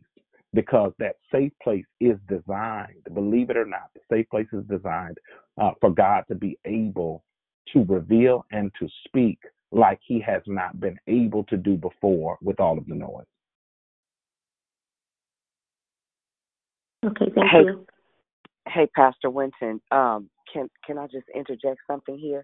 Please. So two things. One of the things that you said, I'm going to back up and then I'm going to get to what Krishanda just said. So it says, and the people identified and had to apologize. The people, they might not have apologized per se. That's right. But what they did was let Paul know, okay, I see you. We see you. In those moments where you feel like you need a redemptive measure in place, something, no, that's not really who I am. Honey child, listen. Yeah. I experienced the greatest moment of recompense without anything audible ever being said. Yes. It is so important that when you are in the middle of a shipwreck, you maintain the course. You never change your mind. Yeah. And as what Winton just said, when all hell has broken loose and you found your safe spot, you can literally feel it. My life for the last really longer than that, but literally for 4.5 years, as tumultuous as things were, I knew I was exactly where I was supposed to be. There is a knowing that happens that's unexplainable in the emergency room, at the mental hospital, every place that we were at, I was like, this is some cold game, and I'm supposed to be here. Yeah. Like, there was no question in my mind, even when moments when Josiah would go to the hospital after having a good, clean couple of weeks, and then something crazy would happen, my baby would look at me and say, Mom, what do you think we're here for this time? Because he knew, as tumultuous as it was, we were supposed to be there. Sometimes it would be to pray for some of the other children in the hospital. Sometimes it would be, I remember being in a room with a lady who was rude and racist. And we loved on her in such a way, by the time we left, she was in complete tears and apologetic.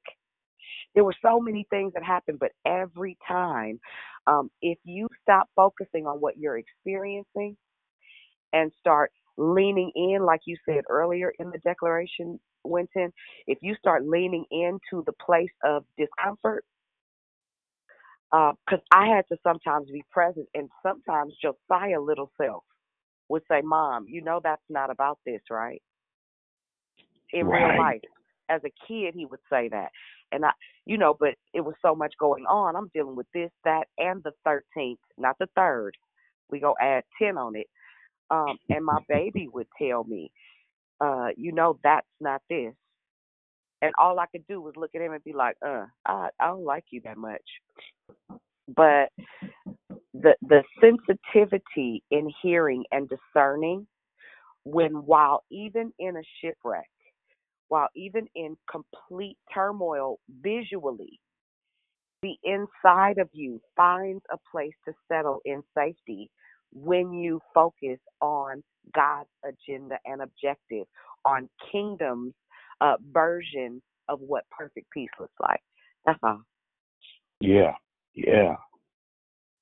I think that's major. I think that part of it is so major, because you do know in your spirit, you know where you landed. And I laughed at the story because it wasn't until after they landed that they found out that they were in refuge. And sometimes you get there and it'll take you a moment to catch up and to realize where you are. Yes, that part.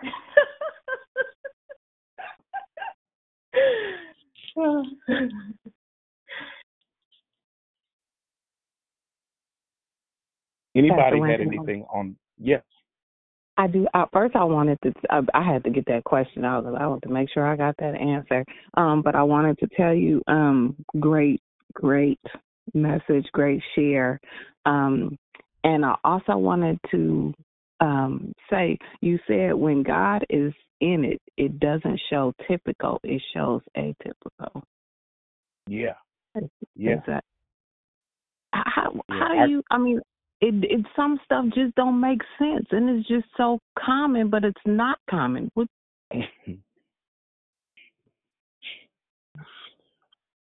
Help me out with that. I really. So I said that comment because I got rebuked by God some years ago about the things that I was calling a testimony, and even some of the things that I was asking God concerning. And God responded. And we always say He's able to do exceedingly abundantly, yet we ask Him to do these things that aren't exceeding, right? And that aren't abundant. And it was interesting because even in this, that testimony has to be, there has to be for this thing to really happen, right, and for it to really be a testimony, there has to be a supernatural element in this thing. That is something that when you call Pastor Winter could not do. You ask Dion could not do. You ask it just could not happen. And I think that this is kind of where we're at in this text, is that the history with vipers, the history with snake bites, and with no health care assistance, and with nothing else, and with no medicine. The history was you swell up and die. The history was nobody had ever made it. The history was that the results would have been typical. But because now they waited, and the Bible says they didn't just wait a little time. The Bible says they waited a long time. And as they waited, nothing happened, right? And there is the testimony as they waited a long time to see what typically would have happened. What was typical in this story did not happen in the typical way. And that is when they knew that it was a testimony. That is when they knew that it was something supernatural. And that is when they decided to change their minds about what was going on. So the stuff we deal with, the supernatural piece of our testimony, is what God is going to use to change the minds of other people. It's when you lay down and decided that you're not going to fight anymore, and that you're not going to post subliminally on Facebook, and that you're not going to recant everything, and that you're not going to go back and forth and try to put your own fires out. It is when you go to bed, it is when you get up and you keep doing you, that God can keep honoring you.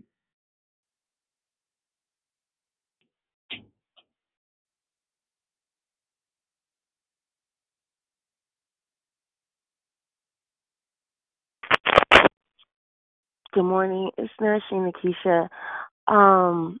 Thank you for your declaration. The part that really got me was when you were saying that sometimes it's just going to be you and God, and that people are not going to see God until they see you, your healing. So I appreciate that. That was definitely encouraging for me to just keep going. And, because there was a time when people were there and they were helping, and then you're like, wait a minute, what's going on? Why am I by myself? Why? It's a lonely place. But to know that God is there, it helps you keep going. So thank you for that. Thank you, Nakisha, so much. I think that's a major piece for everybody to take away, is that through your survival, people see God. So that's why you can't die right now. That's why it can't take you out right now, because people will not say there's a God until they see you survive. That's so good. I'm getting ready to. If I wasn't at this preschool right here, up in here, y'all, Jesus, I promise you, I don't want the people to come get me, but I really want to get my what you just somebody that can't used to scream for me when I couldn't scream, but I'm just saying, man of God, you talked about that new audience too, right? Yeah. So that means the pruning away, and when it feels like, for instance, when you've had people or you've been in things for like your whole 52 years, and all of a sudden it's changed and it doesn't look normal anymore, and there's, you know what I mean? It's shifted. Your whole not your front row, but your audience is different. And it's not a fear thing, but it's a real thing. It's like, man, how did I get here? Through everything. And even with me, going through the 30-year journey at AT&T, and really thinking that I wasn't at 47. What I look like returning at 47, I didn't know, but God pushed me, and God gave me a new. So when I say the new audience, it's coming together with me being a support teacher. I got babies from 18 months to 5 years old. Well, God, hello, God, I don't even like little kids. Yeah. I'm saying I'm here, and it's a new audience, and it feels good. And I get it. And there's some things that don't feel so good, because when you really think that your audience is set and it changes, it could be mind blowing. That's right. Absolutely. You said something major about that audience piece, and I think people need to know, because I think some people get kind of thrown when they hear us say audience. But I hope everybody on the call knows that you do have an audience, and that over the course of time, your audience changes. And sometimes we are guilty of wanting the same audience, but y'all know what I say, when the audience remains the same, there is a spirit of familiarity that sets in, that does not allow people, one, to see God, two, it doesn't allow people to see the growth in you through God.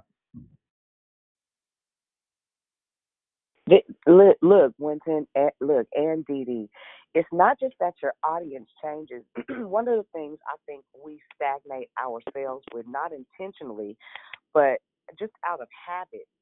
When you get too familiar with groups and people, that familiarity creates a false sense of security, right? That's right. Then when that audience changes, then you start dealing, especially it's very helpful if you deal with rejection issues, because now your God uses that scenario to bring up that issue in you so that he can remove it from you.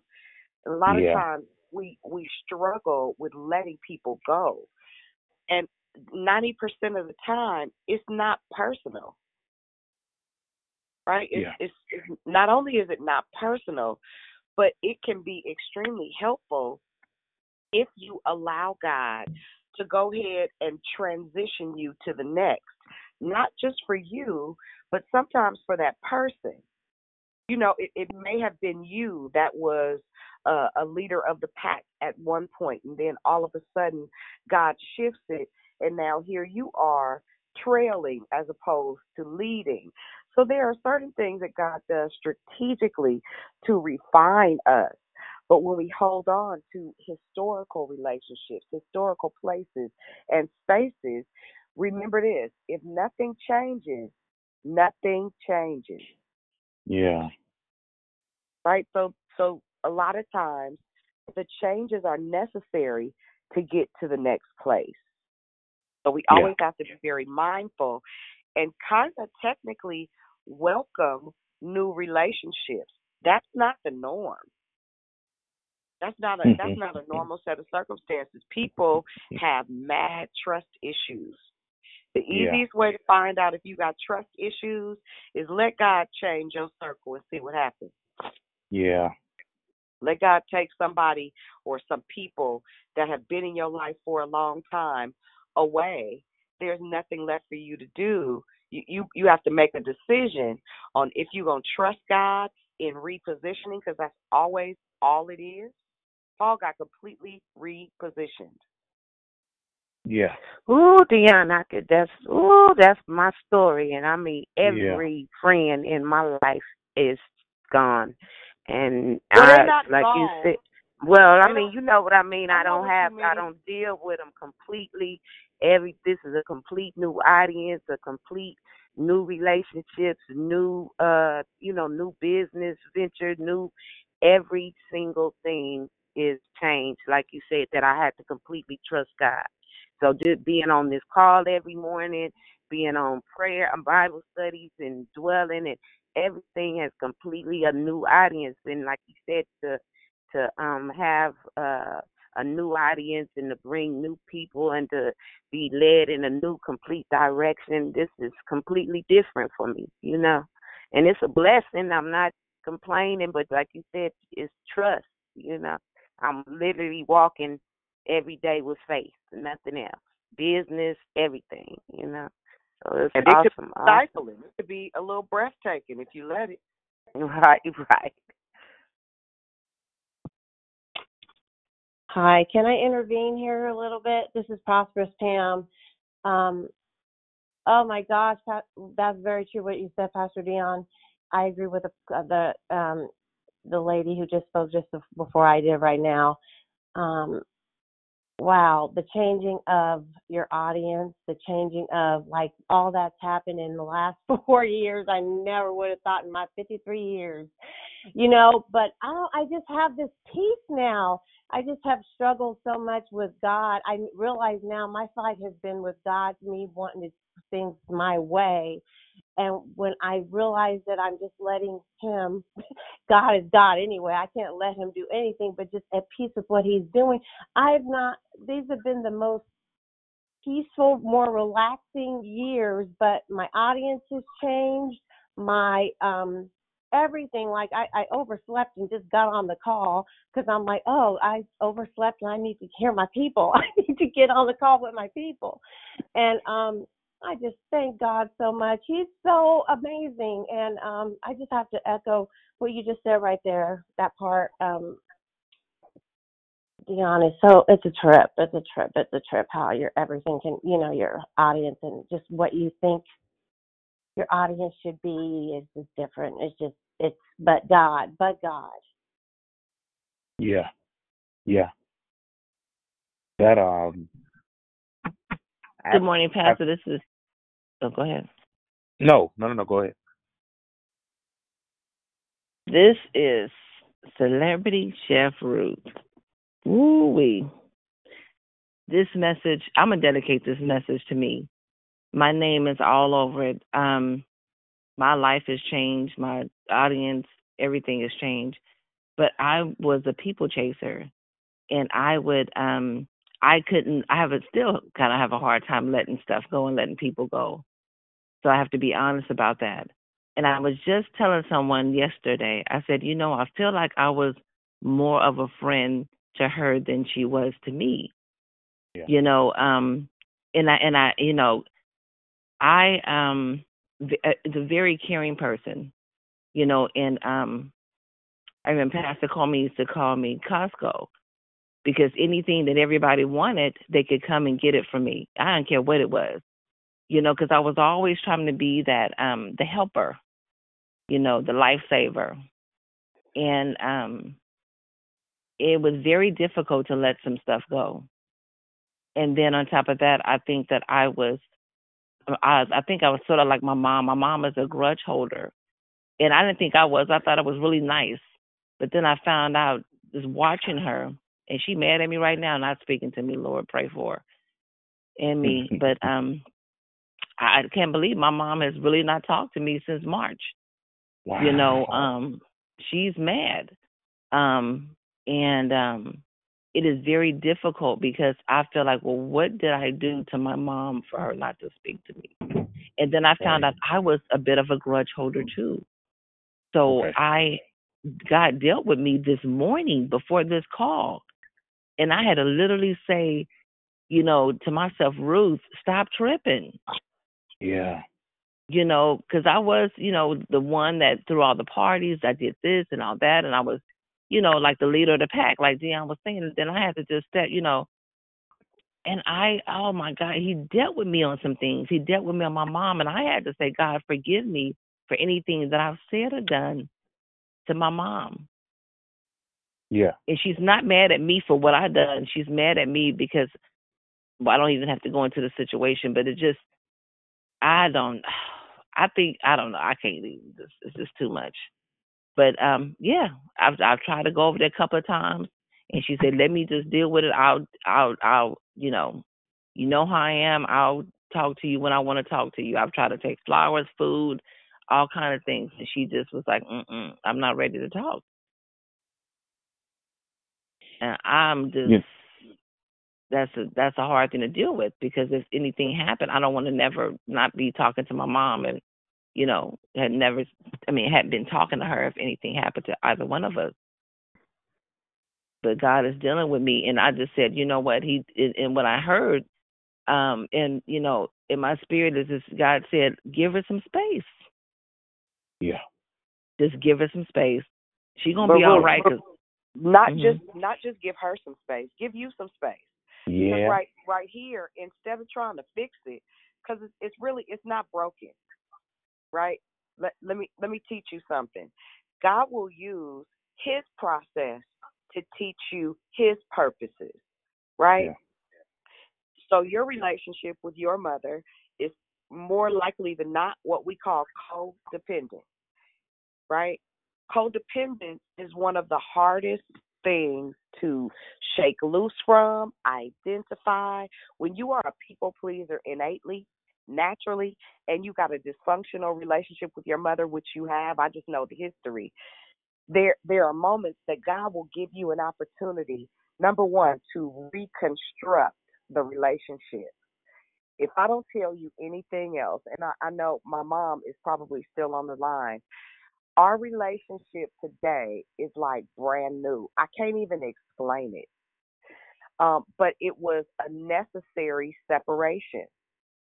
Like it was important that time happened, especially if your mother's desire is for it to be better, and maybe God is working on her. It doesn't change or negate that she loves you. It doesn't change or negate that you love her. It just means that God has some inner work to do, right? So the word says this: be transformed by the renewing of your mind. We don't change anything until we take our hands off of it. Again, keep this in mind. Nothing changes and nothing changes.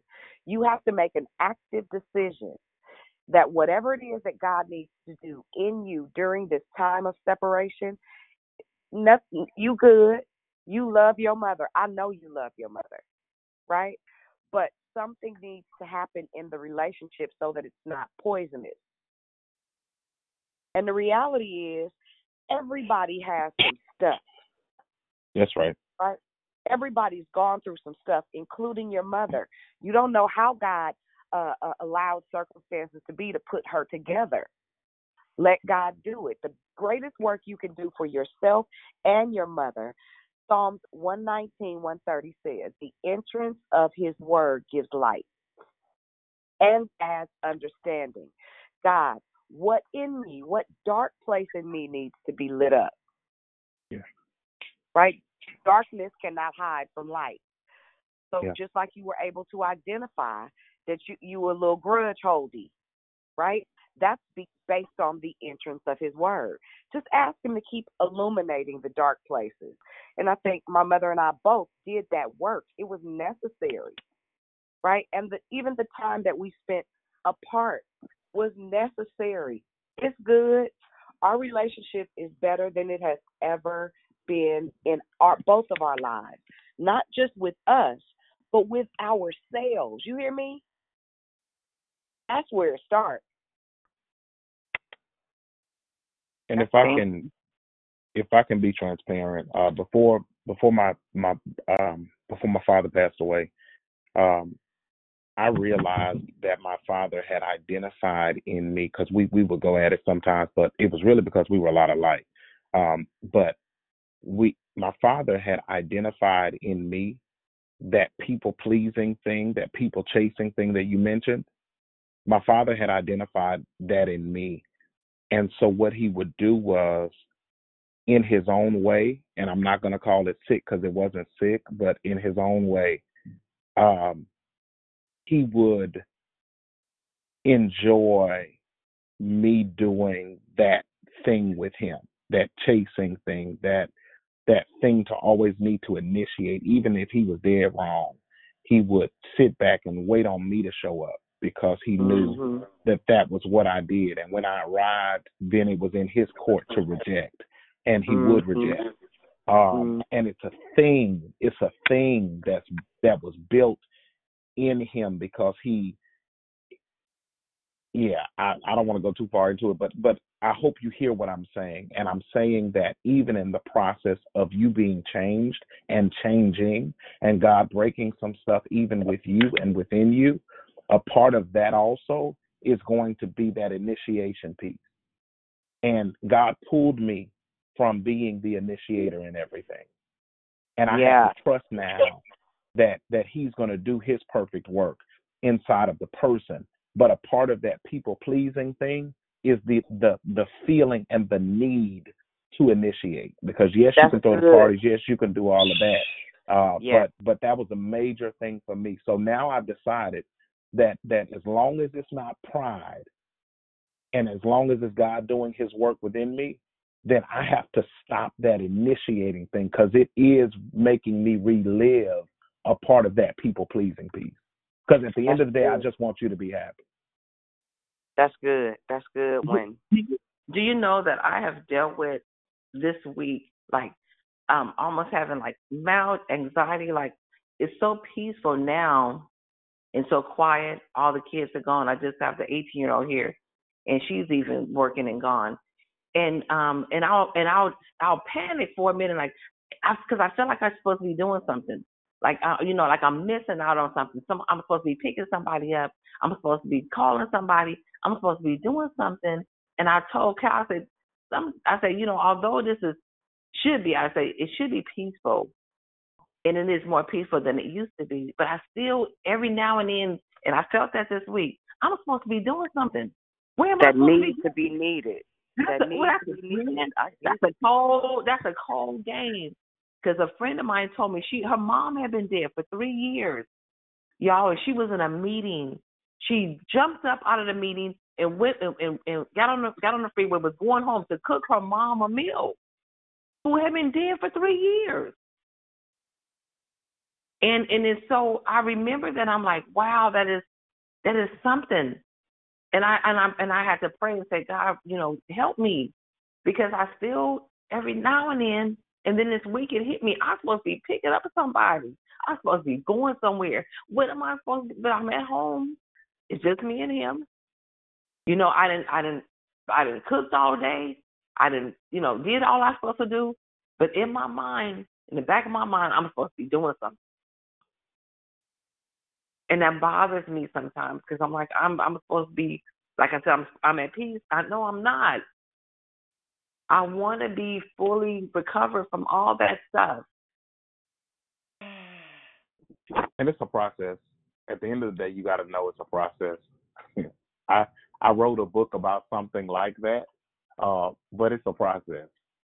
It's a process, and it is not. When I say it's a process, I'm really talking like it's a process.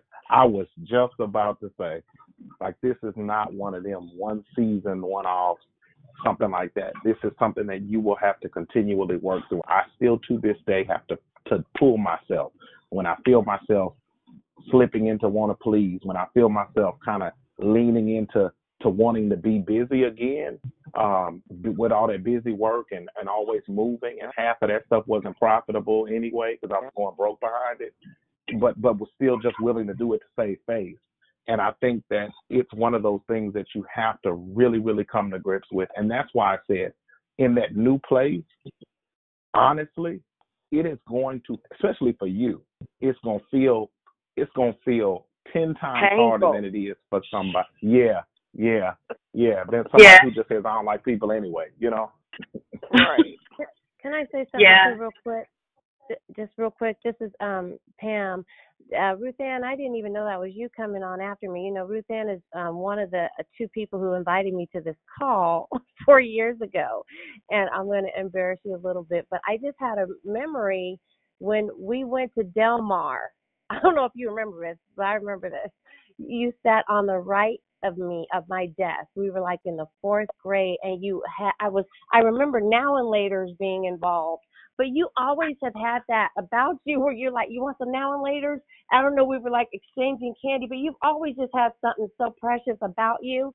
I love you so much. I didn't even know that was you coming on after me, right after I spoke.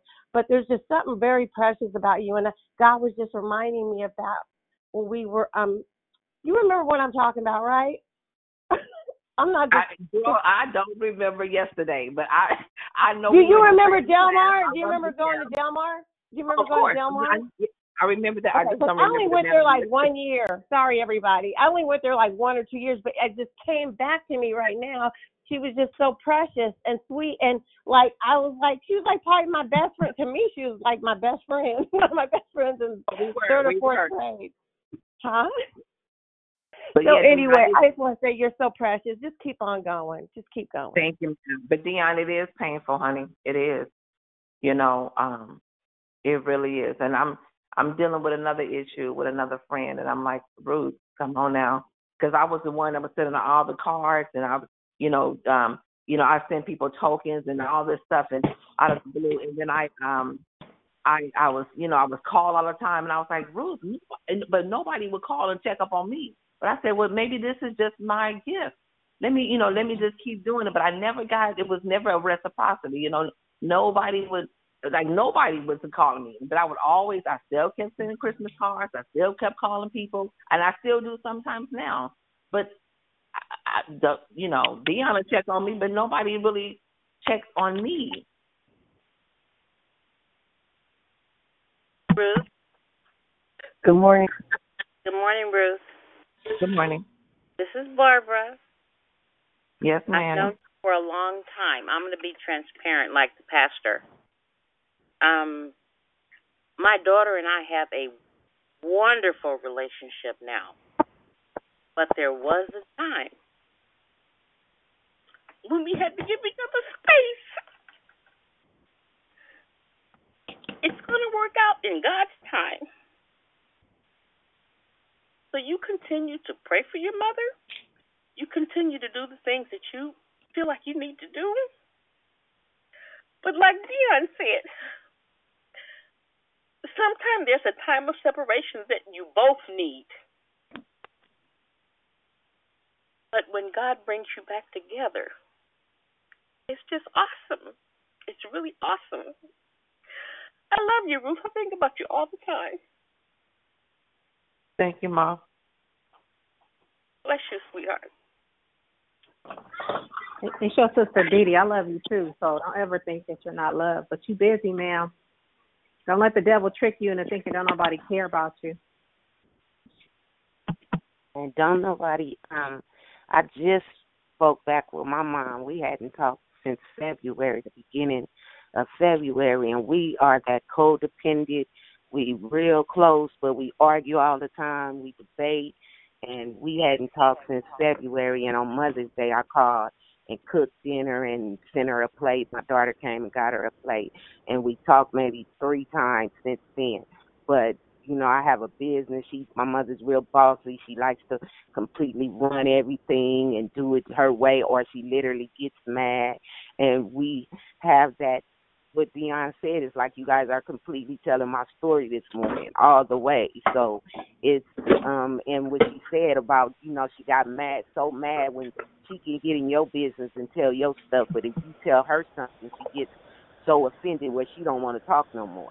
So completely, we stopped talking for months, and then on Mother's Day, so we haven't had the relationship we had, and I don't even want it to go that far because it gets into debates and stuff, so, and control issues, and, you know, so sometimes what Dion just said is making me say, okay, stay a distance for a while so it can go better opposed to the same way. So I just thank you for that, Dion, because just it's been on my mind, and I don't want to go back to the same relationship where it's a debate every time, you know. Right. So can I just share this? This is just for the healing piece, right? And so the reality is this: as crazy as it sounds, our topic is secret place. If you know anything about me, first and foremost, I am called to intercession, right? That's my job, kingdom-wise. And the further you go into really learning kingdom structure and constructs in how to pray, a lot of the stuff that we deal with is absolutely bloodline stuff. It's not personal. You know, at the end of the day, there are things that are passed to us historically. And when you start to put perspective on it that lends to giving somebody a pass before they ever ask for it, if you think about this, things happen to our parents. I don't care how old you are. Life happens. The same things that created the interweavings of who you are, imagine them years ago under different societal guise. There are so many things that happen generationally. If you start to forgive stuff historically and take that stuff to prayer and ask God to show you the bloodline stuff that you're fighting against, some of the things you be mad at, you be like, oh, I'm tripping. Because what did that, look, didn't nobody ask for that? She didn't ask for that. He didn't ask for that. Some of the systems under which our parents and their parents were brought up under made them who they were. Nothing is, like, it's not like nobody wake up and be like, I think I'm going to be a sucky parent. That's not how this works. If you think about yourself and your own kids and the stuff that you haven't done well, or, you know what I'm saying? Like, you got to really start. If you forgive from the inside out, if you let some stuff go from the inside out, you stop holding people hostage to stuff they could not help. And it really changes everything about your perspective. And then you even give the time not spent together a pass. Because none of it is personal. If you put that on like a coat, for real, with not just your parents, but with people, no matter how you're put together, if you understand that nothing is personal, it's all purposeful, it is all part of that Psalms 139:16. Every page of your life is already written. It ain't personal, and it becomes less painful. I'm just telling you what I know. That happens in and through prayer. If you allow God to show you some stuff that you're trying to fight naturally, that is already handled in the heavens, and you start to ask God about generational stuff, and you start to forgive that stuff without repentance, without apology, then you free your mind. I promise. I'm not telling you what I think. I'm telling you what I live. That's all. Hey, good morning. Good morning. This is Go Lisa. ahead. Good morning. Thank you, Pastor Winston. What an awesome declaration. I love how you brought so many different things out of the Word. While we're talking about relating to people, I think sometimes we forget that we're not here for ourselves and to continue to be ourselves. We are here to be transformed to the image of the Son. That's the whole point of us being conformed and transformed, going from faith to faith and glory to glory. The only way that we will go through something is if we encounter things, right?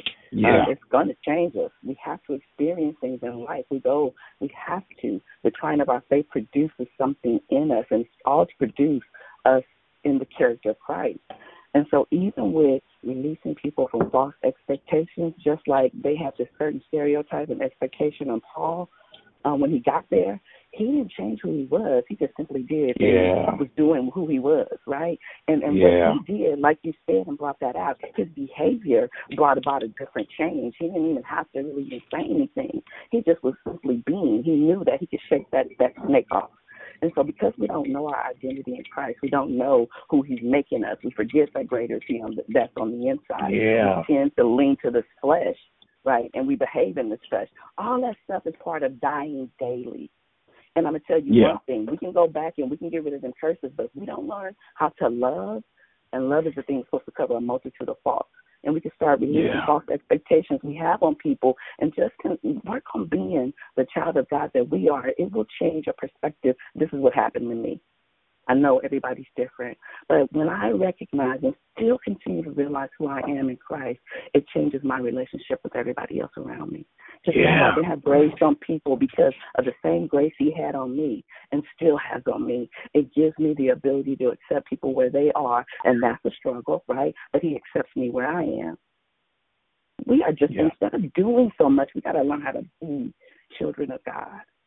We got to learn how to be the ones who are supposed to show the love. Listen, if we show up in full identity with who we are in Christ, they'll want to change. And if they don't, hey, it's just a matter of time. We can't force it. They make their own decisions. I got a sister right now that is so mean and angry and bitter, and she's almost 10 years older than me, and I'm 53 years old. And I just continue to love her, sometimes from a distance because she desires that, but I still love her. And I'm still going to love on her so that when she passes or if I go before her, I will not have any regrets. I will not be living with regrets about what I should have, could have, would have done when I've been called to love her. Thank you so much. Thank you so much for your word. You make me want to go back into it and look all at everything and hear the play over again. I wish I wasn't driving and I could have taken notes. Excellent word, sir. Thank you. Thank you so much. Good morning, God morning. This is Jeff G. Hey, listen, man, wow. Okay, so, bring it back. Sunday morning or Sunday afternoon at the church in the 70s and 80s, we used to go with Big Mama's house or Grandma's house or whatever you used to call it, and we had this big layout meal spread out. Yeah. Man, from the appetizer when Dee Dee prayed this morning to the 57-course conversations that's been going on right now, I'm not even in the refrigerator looking for breakfast. I'm stuffed right now.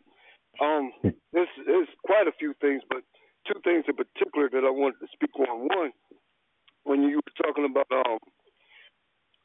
you going through and not saying, I'm trying to paraphrase it because I had my thoughts on it, and then other conversations went on and kind of took my thoughts off. I should have wrote notes down, but I admit I didn't. But anyway, whenever you come out, people are not seeing God in it. You go through it. And as you coming out, when you first coming out, you kind of discombobulated where you hadn't really seen them yourself. I can identify with that. I've always been a hustler, always been a hard worker. I work anywhere from 3, sometimes 4 jobs if I can fit a side hustle in my schedule. But 3 or 4 jobs for years I've been like that. There's one job in particular I was working at is for a security company in Virginia, and I was living in apartments where we had a security contract over.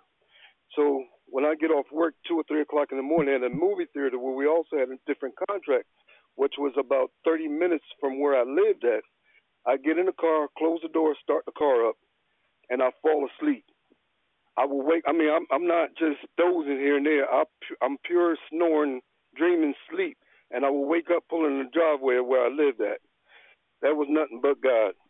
I think about the shipwreck. There was one time in particular where I've done that, and I hit a guardrail. The guardrail was over a bridge that I know was about 90 to 100 feet high. God did not allow that car to go over, and I praise Him for that. But at the time, I didn't see Him in it. People that knew me didn't see Him in it. People that knew me said, man, you crazy. I wouldn't be doing this. I wouldn't be doing that. But at the time, I had something in mind that I wanted to do, and the only way I can get it done was work for it at the time. I didn't see God in it. And like them, they didn't either. So God carried me through that. Now looking back on it now, I know it was nothing but the help, but the strength of God that carried me through. It was nothing but the Holy Spirit that took control of that steering wheel. Okay, that, and also, I can't identify with chasing after people because I've always been, if you want to leave, burn the road up, see you when I see you. I've always been that way. Sometimes that's not always been a good thing. Matter of fact, a lot of times that's not always been a good thing because there were prominent people that were supposed to be in my life that I just didn't nourish the relationship where they wanted to walk away, see you when I see you. But when they do walk away and you know who you are in Christ, it's kind of like being in the military, particularly the Army. When you're at war, there are different divisions and different sections of the military that does different things.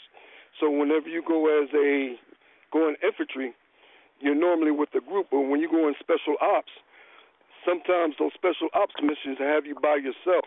You're not with the unit that you trained with, or you're not with the unit that you started out with. You've been through extensive training, and the general or something in you, or got something in you that they don't have.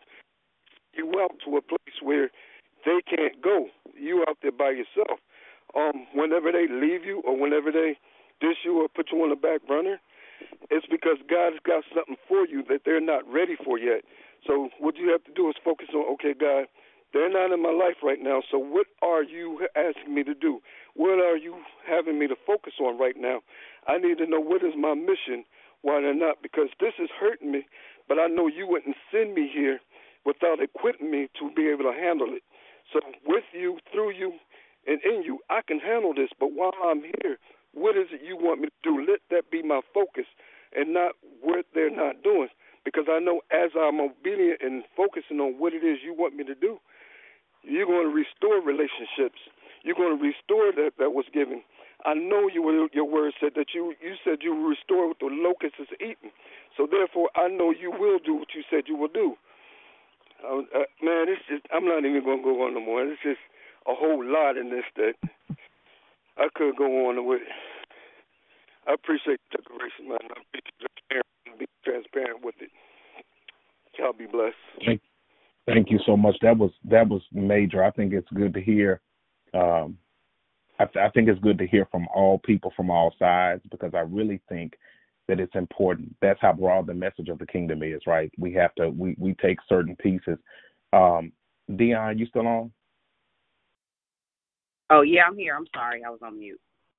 Okay, no. One of the things that I was thinking about was, and it came to me a little later on, was that Paul did not shake the snake immediately, but he waited until the people were done with their assumptions, and then he shook it, which means that, like, there's a reason why it has to stay on for a minute. Yeah. There can't be an immediate shaking of it, because they had to finish with their commentary before he actually got done shaking. But, that's true. And And a lot of times you will learn. Sometimes there are times people do things, and in my natural nature, you guys know I'm a natural fighter, and I'm like, no. Not only is that wrong, but you out of pocket, and the Holy Spirit will shake me and say to me, literally, don't worry about that. Don't worry about it. Right? It's all part of the process, and you got to be willing. But sometimes this is a constant thing. Sometimes it got to look like you losing to win. Yeah. Good morning. Hey, Dion. Can I ask that about that snake? Okay, hold on 2 seconds. So right now it's about 5 after 8. I want to be mindful of Winton's time. I heard Dee Dee, and then I heard another lady, and this was also before Jeff G spoke. Who was that? It's Priscilla. Can you hear me? We hear you, Priscilla, and there's one more person I heard just right now. Who was that? Sonia. And Sonia. Okay. So Dee Dee interject about the snake, then Priscilla, then Sonia, and then we're gonna close out. That wasn't me, sweetie. Oh, that wasn't you, Dee Dee? Who said that? Was me, Dee Dee. I'm sorry. That was Sonia. Kathy. That was Sonia interjecting about the snake. Oh, okay. Well, that was go ahead. Kathy. Oh, Kathy. Okay. That was Kathy before Jeff G, huh? Yes, ma'am. Okay. So then Sonia, Kathy, Priscilla, right? Dee Dee, you didn't have nothing, right? Nope. Okay, go ahead. Sonia. And even about that snake, while it was hanging on, it just wasn't that. It was also revealing every other, not just the snake, but even the rats that were also assembling. You just couldn't see the rats. It was bringing them out as well, while the snake was hanging on to his hand for the revealing, because God had to detach the other snakes that were in hiding, and even the rats that were sitting at the table too, because sometimes the rats will hide up under a snake, because once the snake is dead, what are the rats gonna feed on? So that was just my interjection. Wow. Got it. Go ahead, Cass. Okay, I'm going to be brief. God bless you. Good morning. Declare victory. Pastor Winton, a beautiful share this morning. And, of course, Radical Midwife to kind of bring things into clarity for us as well. I just want to say that a lot of times it's easy, and I'm just going to be candid for myself, to look at ourselves as Paul, being bit. But when I look at my mirror, I have to consider myself as the snake at times, because I know that personally I've attached myself to unhealthy relationships in the past, starting from a very young age, which I didn't really focus too much on until he began to speak this morning. I remember being a little girl always wanting to run behind my big sister because of the age gap. And then also it being just 2 girls and 6 brothers. That has caused an unhealthy relationship as we grew older. I stayed attached to her, and even when she tried shaking me off, I took it personal, because to me, that was my big sister. When she had other friends, I was envious and jealous of her friends, because that's my big sister. And it kind of spilled over into relationships, and what it caused for me personally was me finding love in the wrong places. I was in an abusive marriage for years, and even when he beat me, I still took that abuse as love, because I was attached to what was unhealthy. It was someone who was willing to stay with me even though he wasn't good for me. I was attached to the part of the love that he gave me, even while suffering the abuse under his hand. And so what ended up happening, what was revealed to me this morning through your share, was that it was necessary for people to shake me off, because what that did was it secured my secret place with God. God had to allow them to let me go. God had to allow me to feel the rejection. God had to allow me to be shaken away because it did begin to kind of display unhealthy attachments for me. I'm a very loving person, and I could easily get attached to friendships real easy. And there was a young lady that was sharing about how she's always giving and calling and, reaching out, and that's me. And God had to show me in this season of isolation, he said, you do not know how to set boundaries. And this is what the Lord spoke to me. He said, you don't set healthy boundaries for yourself. You give everyone access to you. And what that was is me trying to reach out for everyone. I want to be around this person. I want to be around this person because of my heart. And God told me, you have to guard your heart. You have to. And so when it came time for me to be shook off, and when I started becoming the Paul, shaking people off, I can see where they took it personal, and I would try to go and mend that. But God was showing me, you don't have to fix that. You let it go and let me deal with them how I dealt with you. And so sometimes we are more attracted to things that are unhealthy for us. We find ourselves in abusive friendships, just like I found myself in an abusive relationship. It was abusive with my own biological sister, and even up until recently. And my husband used to always say, I don't know why you keep letting her back in your life.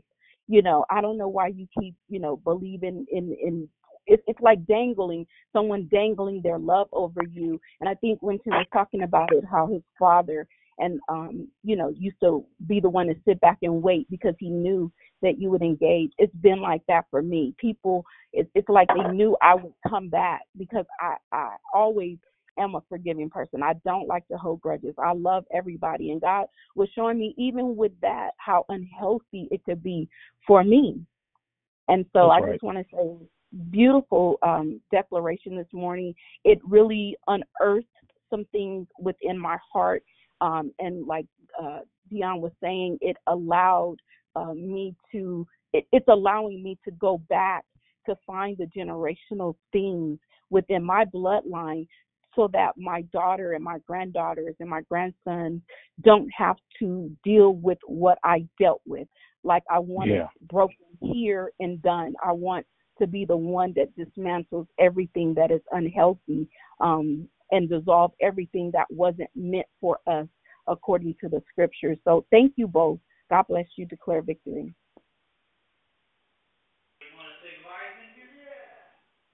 Hello? Hello. That's with Priscilla. Go ahead. Okay.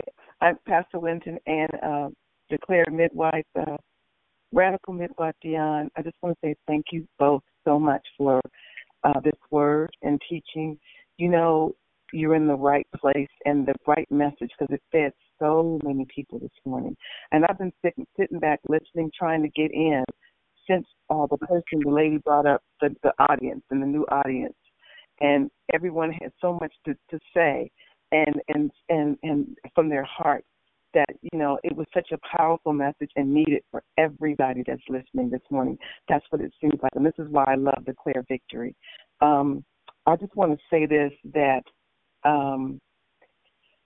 the teaching was amazing. And this is unfamiliar to me, yet familiar. In other words, it opened up my mind to understanding something that I needed to understand and go deeper in. But and for my own walk and where I am right now. So it's unfamiliar, but yet very familiar because it's definitely where I am. And I just want to say we're all on the potter's wheel all the time. And new audiences change. I think it's ongoing. It's all the time in your walk with the Lord. But how you are in trying to decipher through it and discern and the growth in it is what you brought for me. And I love the attributes of the safe place because that's definitely where I am, where God is, heightening my hearing, my vision, my discernment, and feelings. I love the fact that someone mentioned about the hissing sound. I have sensed something in an atmosphere, and I have fled because what came to me is resist the devil and flee. But I also love the fact that Dion is radical and wild enough to look for it know she's got the power and authority over it. I love that too as well. So I just want to say that you gave us so much to chew on, so much to grow on, so much to walk in God on, knowing that it is just ongoing. This is a part of our walk. And if we're doing things for the Lord, which I'm excited about in a lot of ways because I'm finally knowing who I am and how to walk this out, how this works. If we focus on God's agenda and purpose, all around us is in turmoil, sitting in peace in that situation, knowing that all of us survive when we go through turmoil and get to the other side. And even then, when we're on the other side, we still got work to do. There's still something that's going to, I just loved it all. It was so much, such good, rich teaching. And I just want to say I appreciate both of you so much. That's all. Thank you so much.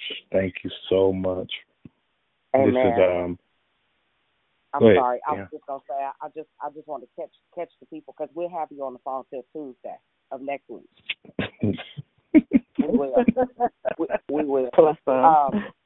That's how listen. Because listen, once upon a time we'd be on the phone till 10 and 11 o'clock like mental health patients in real life. You can't help it when the conversation is good. So the conversation network, I'm supposed to be working. It was right, Lisa. The people is gonna get you. Listen, you know something when for real the conversation when it's broken down to such a natural place that you could just really put pieces together to help you ensemble your own cure. Because at the end of the day, that's what the word says. Every man work out his own soul salvation, and a lot of times, 99.9% of the time, our struggle is always centered around relationships. That's what life is. Right? And so the level of dysfunction that you experience as a child, that you carry over into your adulthood, those are the things that make you who you are. Those are the things that make people want to be around you. I do relationship well, but it came at a cost. And so I just want to give everybody this. Study the Beatitudes, keeping in mind that we are in the world, but not of it, right? Yeah. It is our responsibility to know how God processes information because that's our mandate, is to be like Christ. And without doing the work, without, for real, addressing those things and really, really study love. Study what that looks like. Because it's easy to love somebody that loves you back. Yeah. But listen, it's gangster when you love people that mistreat you, that are supposed to care for you, that are supposed to be part of your squad. It's a whole nother ball game when you make an active decision. I don't care what you do. I don't care how you do it. You do not dictate how I feel about what you do. I choose to give you a pass simply because I know ultimately nobody deliberately makes a decision to be mean and nasty. Things happen. And when you pray from a place of selflessness and you really ask God to teach you how to operate in the Beatitudes of kingdom living, there's a level of compassion that you got to get to that enables you. It's like it hits a switch on the inside of you. For real, because I'm not that nice naturally. Swear. I really am not. Right? I had to learn how to love people. Not. Shut up, Dee. You don't know me. I had to learn how to love people beyond what they gave me at that moment. Because we don't know what happened. Something happened. People are not mean and nasty on purpose. Something happened. And when you start to say that to yourself, when you deal with people who don't treat you well, I wonder what happened. And it changes your perspective, and it takes you off the hook, and it takes them off the hook. Quit making people own what they didn't ask for. People can only give you what they got. Right? Some stuff we inherit. Grandmama and them was mean and nasty. Hella.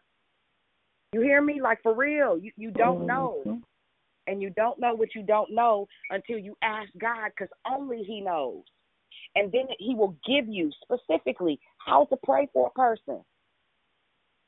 And then you stop being mad. You be like, well, you know, it is what it is. You don't even be tripping no more. For real, I swear. Promise. I ain't telling you what somebody told me. I'm telling you what I lived. Amen. Love is a commandment, and we have to choose and decide to do it, though, right? Because nobody's going to make you do it. And then we got to learn how to really love. That's the thing. I think we really got to learn how to really love. We've been commanded to do this. He only gave us two. Love Him and love everybody else, and everything else will fall into place. I think if we can get that right. And then we'll see healing. Just like at the end of Paul's journey, people were healed because they were in right position to receive what he had. Isn't that something? But what also helps is when the other party, because I have to say very openly, my mother wanted to be well so bad that I could see it. Yeah. Like, for real. And so that's what we pray for. We pray for, we both did. We were both jacked up, you know? However, we were relentless about loving one another. And it absolutely paid off. That's all I can say. It paid off. And you don't always God did it. You don't always get that. But you got to be okay with if that's not your end result. You come out better. Okay. Yeah. You still even come out better. Yep. Yeah. That's good. That's fine. Winston, close us out because it's Monday evening. Thank you, Pastor. Hey, can we do a part two to this, you guys? Dion? Right. We need a part two. Dion. We need a series. Can we get a series? Real quick, I just want to publicly tell you, Pastor, thank you so much, because when you prayed for Armani, and then I had told him to reach out to you, and I went on about my day, and I'm like, he ain't going to do it, you know. Then I hit him later, I was like, hey, so, Money, just by chance, did you reach out? He was like, Mom, you so late. We didn't talk for about an hour. So I just thank you for just how that lined up. You really have just been a blessing. So thank you for that. This conversation has been so rich. Thank you. Yes, God bless y'all. Winston, you did it again, cuz. Well, great. Look, praise God. We win. Look, that transparency wins every time, and practical teaching wins too. Every time. Never fail. Hey, Whitney, can you post your Cash App, please? I like to give an offering this morning. Come on. Thank you, Lord.